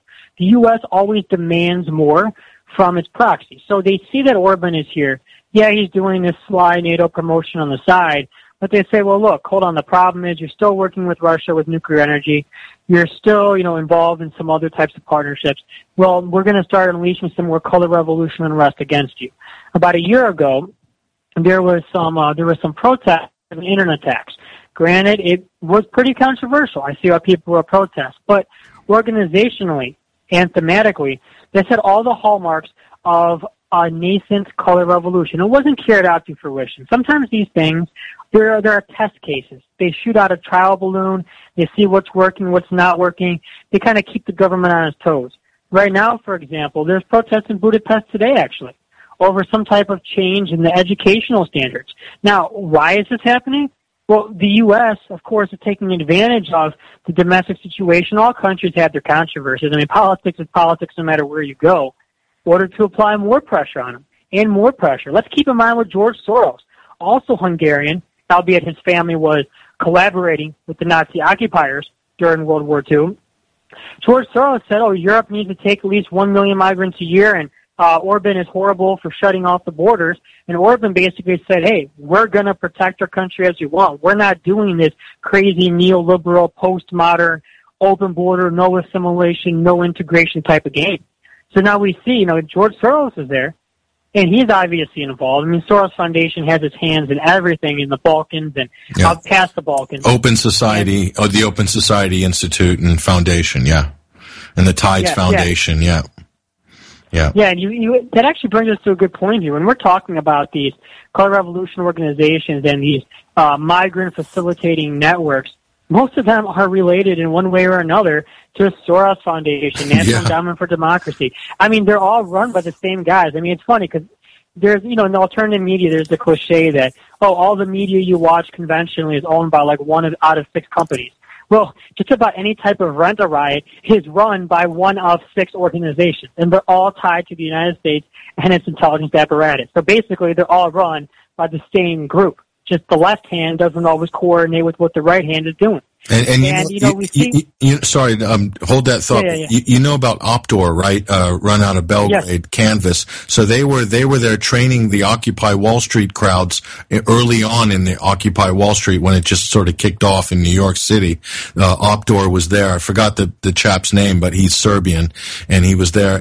And they have funding ties as well to those same organizations: National Endowment for Democracy, Open Society Institute, and they also trained the Tunisian Arab Spring leaders 2 years before offshore outside of Tunisia, trained the student leaders in lots of different techniques and things, and then sent them back, and voila, as if by magic, boom, the Arab Spring happened. So there are a number of these organizations in the shadows. They're behind the movements, if you will. Yeah, there definitely are. And when you mention Occupy Wall Street, this brings me back to what I mentioned earlier about Black Lives Matter being linked to the Soros Foundation. Like I said, I'm not saying they don't have some good points about police brutality and so on and so forth, but at the same time, this goes back to the U.S. being its own type of socio-political laboratory for these new asymmetrical weapons of fifth-generation warfare. And, also in the same breath as George Soros, we should mention Gene Sharp. He is the real color-revolution architect with his so-called Albert Einstein Institute. And because of that, that's why you have this proliferation of color revolution technologies. I mean, you brought up Tunisia. The same thing was also happening in Ukraine. Just they were taking them into quote-unquote, forest camps, like Boy Scout thing. They were teaching them how to shoot guns, create improvised explosives, and stab people to death. I mean, they were teaching them militant techniques under the cover of just being like a little summer camp or something like that. And Canada was also involved as well because the Ukrainian expat population there is very, very nationalistic, okay? So we need to look at that. But there is something a little bit, I don't want to say positive, but there's a double-edged sword to opening Pandora's box of chaos, Patrick. And it's that with public dissemination and the easy, free availability of Color Revolution, manuscripts and field work and all that other stuff, field books, you have the possibility of real, actual, legitimate sources using some of these techniques in order to promote their counter-hegemony struggle. Perfect example. What's happening in Montenegro right now? On the surface, superficially, there are many color revolution tactics being used in some way. I mean, we see it all. The difference is, first of all, there's no external patron. There's no country outside financing it, organizing, anything like that. It's entirely indigenous and endemic to Montenegro. But they're using the tool that the U.S. had publicly made available, and they're turning it against American policy. Something very similar is happening in Moldova right now. Looks like a color revolution on the surface, yes. You can just check off all the different characteristics, but inside of it, what differentiates it is no foreign support. Now, granted, the U.S. is trying to co-opt some elements of that, but in general, this started on its own using the publicly available and translated into over 26 different languages manuals that Gene Sharp makes available for free on his Albert Einstein Institute website. Interesting. Very interesting. Yes. Wow. So that is so Gene Sharp is the father, working busily behind his desk with all the books and papers piled up. You can't even see him. He's there working diligently, designing things based on rules for radicals or other ways to disrupt from the inside. This is the technology of the fifth generation warfare that you described early on in the segment. So this is the basis of the hybrid warfare. I do encourage people to go and find out who Gene Sharp is and download his materials for free and do read them, just as I tell people to read Saul Alinsky's Rules for Radicals. And by looking at some of these seminal pieces of work, whether you agree with them or not, you can then recognize the fingerprints of the techniques when you see them expressed either on social media. You can see this expressed through just basic trolling on the internet, and you can see this through hashtag campaigns, and you can see this through mainstream media coverage of some of these events and how it's framed. It becomes pretty obvious once you understand the tools of the trade, if you will. And I think there's a kind of a denial in the West by the media. There's a denial to want to look under the surface of some of these events and some of these movements. Possibly it's because of political expediency by those in editorial positions, but a lot of it is just pure laziness and ignorance on the part of journalists who just don't want to go that deep, because the same reason they don't want to go that deep in analyzing Syria or analyzing any of these jihadist groups, because they know if they go that deep, or they don't want to go and look at GLADIO, because they know if they go that deep, this is going to open up a whole new can of worms for them, and then life, can't go back to normal at that point if you're a journalist, if you're a good journalist anyway. Yeah, I totally agree with you. And, Gene Sharp and social media and all these tactics, they're definitely very relevant. And I'd like to also mention, when you spoke about journalists that don't want to do their jobs and dig deep, part of that's also because of political correctness. Like, they know that if they do that, they're going to lose their jobs. But I'd like to say, political correctness is self-censorship in so-called democracies. If people are really free, then the greatest expression of their freedom of speech in a Russian democracy is to be as politically incorrect as possible and challenge commonly held notions and perceptions. But when it comes to investigating color revolution destabilizations and the war on Syria, war on Serbia, all this stuff that's been going on, there's a fear. And it's a fear because they have an idea what they're going to find, and they don't want to find it. And because they also know that the American fingerprints are all over this. It shatters the myth. It shatters the ideological myth of democracy promotion, which is a universalism, a very aggressive, perhaps the most aggressive universalism, because it has been applied militantly all across the world. Fascism, Nazism, horrible, a scourge on humanity. But the horrors were largely contained in a certain space in a short period of time, very, very intense during World War II. Now it's coming back, but on a different scale, whereas what the U.S. had been doing, this is every continent. This is all over the place.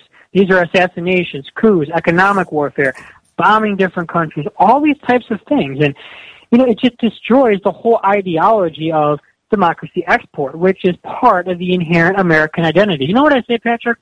It also undermines the American dollar in many ways, too, if this stuff is exposed and moved away. And you know what I think? I actually had a revelation the other day, and I thought about it to myself. What makes someone in America? And this goes back to soft power and weapons of mass distraction. And I realize it. Anyone that uses the greenback, anyone that uses the dollar is technically an American in many ways. Now, one can say, well, some countries need to use the dollar, of course. But I'm talking about an actual private system in many ways. People that are using the dollar in Brazil, to me, they're basically Americans no matter what they say, because they're using that day to day. They're helping that system. Now, you have to work within the system to change it in some ways. Russia, China, Iran, they're using dollars. Well, they're moving away from it, but to an extent, they still trade in it. But it's just something to keep in mind. These ways that people don't even realize it, and they're tied into the way a system works. They're tied in so closely. They don't even realize it. Even those that might say, wow, I'm against this imperialism, then they're, going to McDonald's, they're just sending dollars overseas, and they're reading Gene Sharp. They fancy themselves their own activists. They put on their Occupy Wall Street hat, and they don't even realize George Soros is kind of patting him on the back. Absolutely. And I think that's an important point that people need to realize, that the number one product that America produces is not oil, is not guns, it's not cocaine, it's not media products or anything like that. It's not Hollywood. The number one product that America produces worldwide is the greenback, is the U.S. dollar. And the success of that dollar depends on getting it into different and new markets. So if the dollar is into markets and saturated, this is good. If those markets close, this is bad, because the dollars then flood back home, and then they risk inflation, the system that the U.S. is running now, which is printing money basically, nonstop, and just, massive quantitative easing all the time. This is what the U.S. is doing. So it needs to stuff all these dollars. It needs to launder all these dollars in all sorts of places, in all sorts of overseas markets and crevices and hidden basements all over the world of economies and so forth. And if it can't do that, the system, it can put a lot of pressure on the U.S. back home. And that's a reality. And that's been that way for quite a long time now. So that's a really important point that you made there. But the other thing that I want to comment on, I want to get your take on, we might round out with this topic. We'll go a couple of minutes over time, but there's a lot of people, there's a new, I don't know if you've noticed it, Andrew, but I've seen a wave of certain people, and to increase the confusion online and within social media, there's a few people out there that are trying to equate Russia aggression, or they're creating this idea of Russian aggression, trying to compare it to Anglo-American or Atlanticist Western expansion and subterfuge globally, and they're trying to equate the two. So they're saying, if Russia stands up for its interests in its own sphere, that's just as bad as the U.S. Flooding billions of dollars in arms and guns to jihadis in Syria and Iraq, and then bombing and occupying other countries around the world and having 1,300 military installations worldwide. They're trying to equate these somehow, or to equate the expansion of the EU and the expansion of NATO eastward, trying to somehow equate that with Russia trying to basically act on its own national interest, what's left of them anyway. But I see this in a way it's a kind of a divide and rule strategy that's kind of, pick your side basically. And it's come out of Syria. It's sprouted out of the Syrian conflict, more than anything. Yeah, it definitely has. And actually the thing is to go back to history, I mean, Russia has always been seen as a scapegoat ever since the 19th century, the British Empire. We can even see beforehand, too, the argument can be made when you look at the Vatican and its expansion eastward. But just to get back more to the present day, Russia doesn't have any universalism that's exporting. There is no more communist international, whereas the U.S. has this democracy international, quote-unquote. Also, Russia and China and Iran are what I term R&D states, standing for resistant and defiant. They are resisting the U.S.'s unipolarity, and they are defying its global hegemony by pushing back. We see this through the anti-terrorist operation in Syria. Even prior to that, we see that through the support it was providing the democratically elected and legitimate government of Bashar al-Assad, helping other countries to counter coalitions, predict them, expose them in advance. Because when you expose them in advance, it kind of really, really neutralizes them and sweeps the rug out from underneath them. And also, what Russia is taking the lead in, alongside China and Iran to an extent, is this de-dollarization. I mean, you really summed it up quite well, Patrick, when you explained how this is the United States' number one export. And that's why we have, Russia wants to use the ruble. Its integrational project is the Eurasian Economic Union. China wants to use the yuan or the renminbi. Their main project are these new Silk Roads all across the world, both mainland and maritime. The EU has the euro, but is subservient to the United States. But if Russia and China were able to succeed in their Balkan infrastructure projects, they'd be able to help liberate Europe from part of the unipolarity. Now, this is a lot easier said than done. This is a long-term grand strategy here. And they can bring, piece by piece, the EU into this actual Eurasian fold. So it comes back down to how that would be a huge asymmetrical blow to the United States. It would self-destruct the economic system that the U.S. has built after World War II, and they went into overdrive. after the old Cold War, and that's actually what's at the cusp of everything. And just to go full circle, wrapping everything up to the migrant crisis, the immigrant crisis is the main way of putting Europe totally on its knees, dividing societies, keeping the main governments in a near constant state of political tension that can be exploited at will for color revolutions and pressure from below, quote unquote, organized by the U.S. and also provoked by the U.S. against the governments that work with Russia and China. And this is a multi-generational plan right now because 1 million people go into a country. They're going to have kids. They're bringing their culture with them. They don't want to assimilate because it's Western multiculturalism. This is a long-term power play on all sides, Russia and China, to liberate the EU using these Balkan projects and their transnational connective multipolar infrastructure, Silk Roads, Eurasian Economic Union projects. U.S. using TTIP, using migrant crisis, using perpetual color revolution threats, and using NATO and turning NATO from an international instrument to a domestic instrument inside the occupied countries as a quote-unquote law enforcement body. That's going to be next, is using the overlap of most EU states with their NATO membership as the on-the-ground enforcers of the U.S.'s grand pushback against this counteroffensive that Russia and China are engineering against the U.S. to liberate Eurasia. And that's why the U.S. is unleashing all these elements of fifth-generation warfare right now, with the migrant crisis occupying the headlines, but there's so much more. Yeah. Oh, I think we lost Andrew there. Oh, I'm still here. Oh, you're still there? Yeah. Is TTIP, the transatlantic investment and partnership, could the migrant crisis be a kind of a Hegelian sort of dialectic feed-in to call for TTIP? Can they use this to basically say, well, the answer is TTIP? Yes, that's actually what they're doing right now. Already reports are emerging that many of the refugees, quote unquote, in Germany are going to be offered low-paying positions of like €1 an hour just to keep them working and out of the streets. Okay, this is just so disrespectful to those individuals, no matter why they came. It's ridiculous. €1 an hour. Yes, those are the reports that are coming out. Why not just pay them nothing or just pay their bills? I mean, what's the point? Exactly. But now we see that, okay, all these people are here.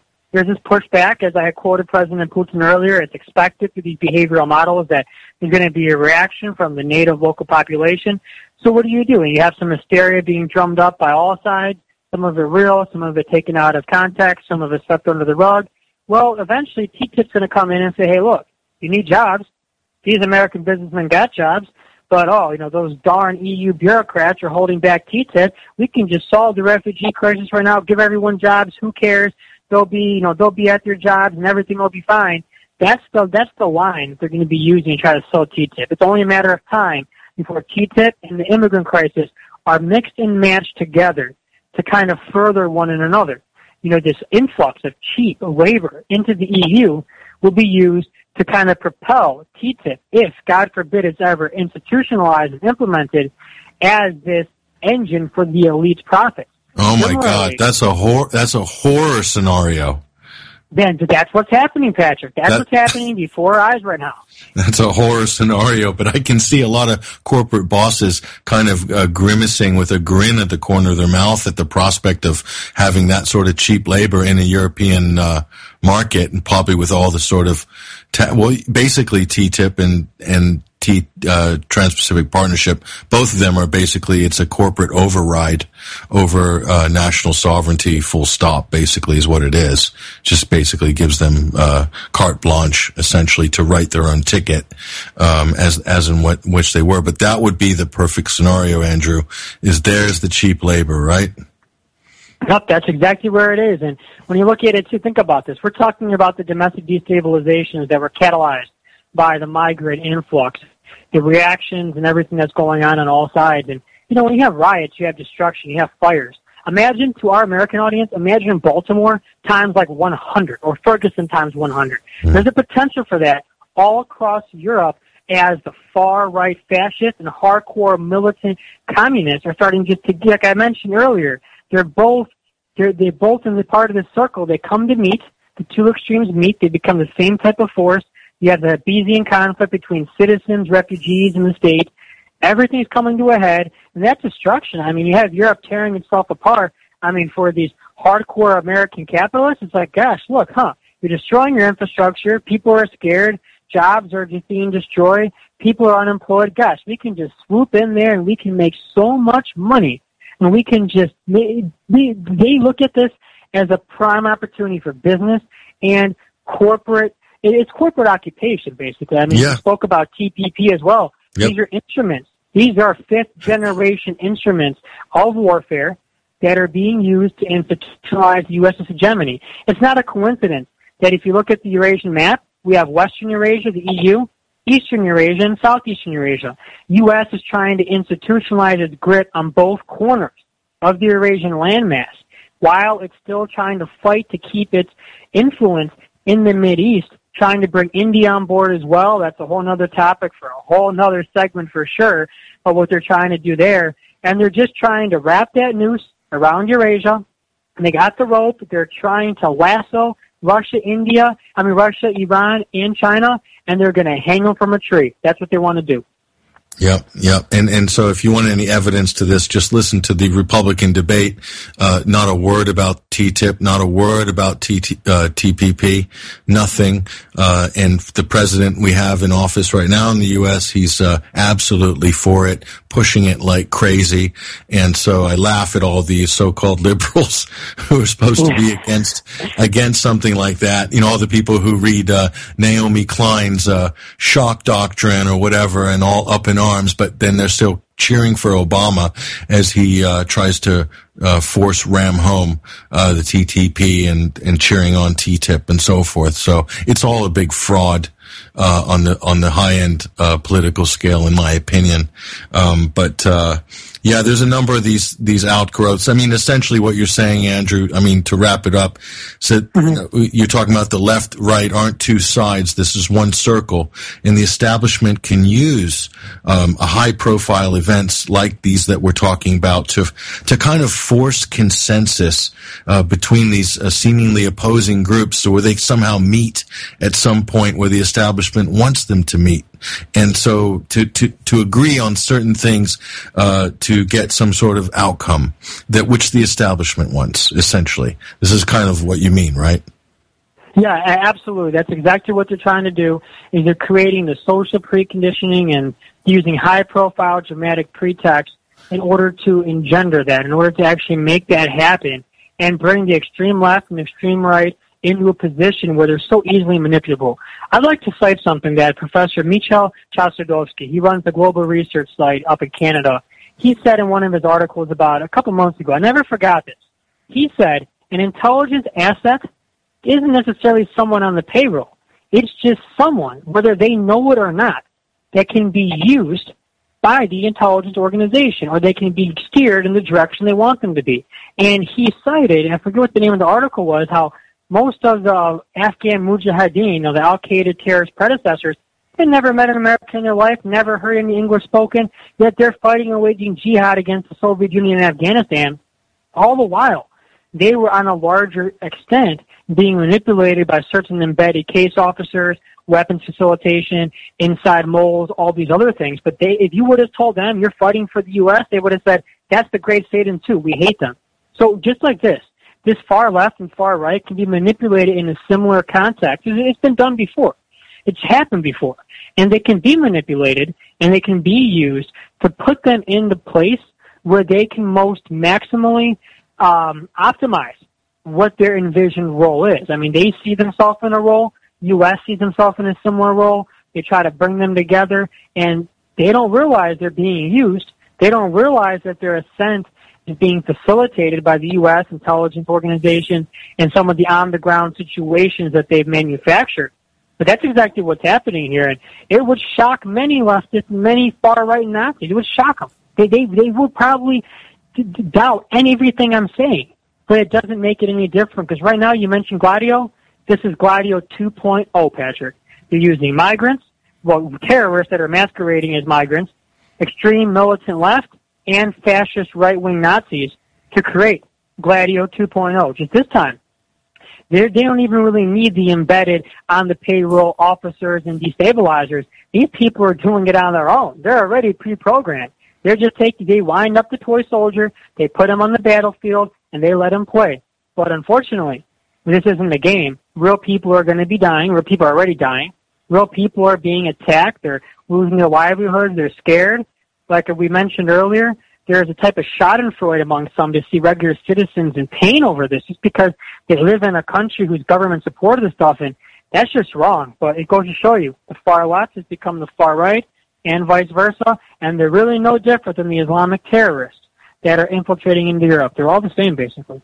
Yeah, and all the while, I really highly doubt that, a large percentage of our political class are completely clueless to most of this, don't understand it, don't want to understand it, and are simply going along with prepackaged talking points the whole way, living a complete life of ignorance in their sort of ivory towers, and this is a huge problem too.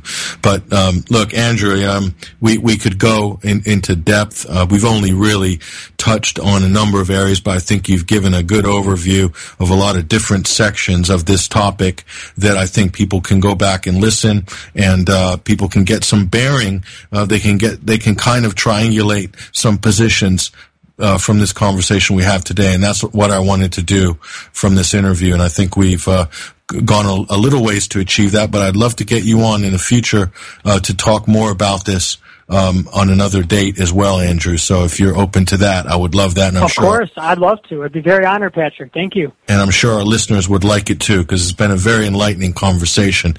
But just give us a shout out where people can look for you and find your work, Andrew, and any books that you've got out currently, and where people can get them. Yeah, everyone can access my work with Sputnik at SputnikNews.com. I write a column that's on the right-hand side. I also have 2 weekly radio programs, one of which is an analytical program that I co-anchor with a very famous Russian journalist. And my other work can mostly be accessible at orientalreview.org. That's also where you can download for free the PDF version of my book, Hybrid Wars. I also write occasionally for The Saker, available at thesaker.is.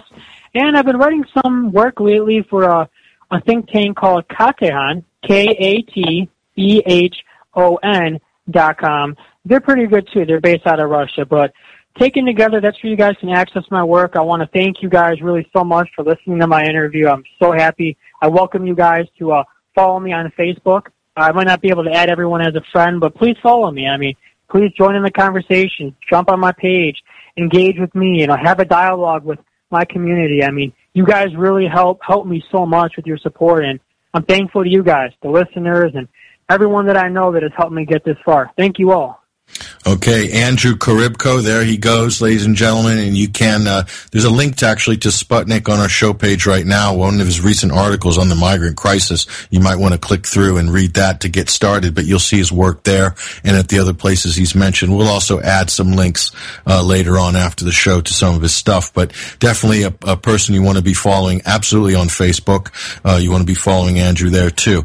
But thank you so much for those of you who stick around over the hour. We've gone a little bit over time, but, this is one of those rare subjects where I think, we do need to break the time rules a little bit, because this is really important stuff. And I think the more information, the more insight you have on this topic, the better equipped you'll be to interpret it when you see it playing out in the media and on your streets as well, if you're living in Europe especially.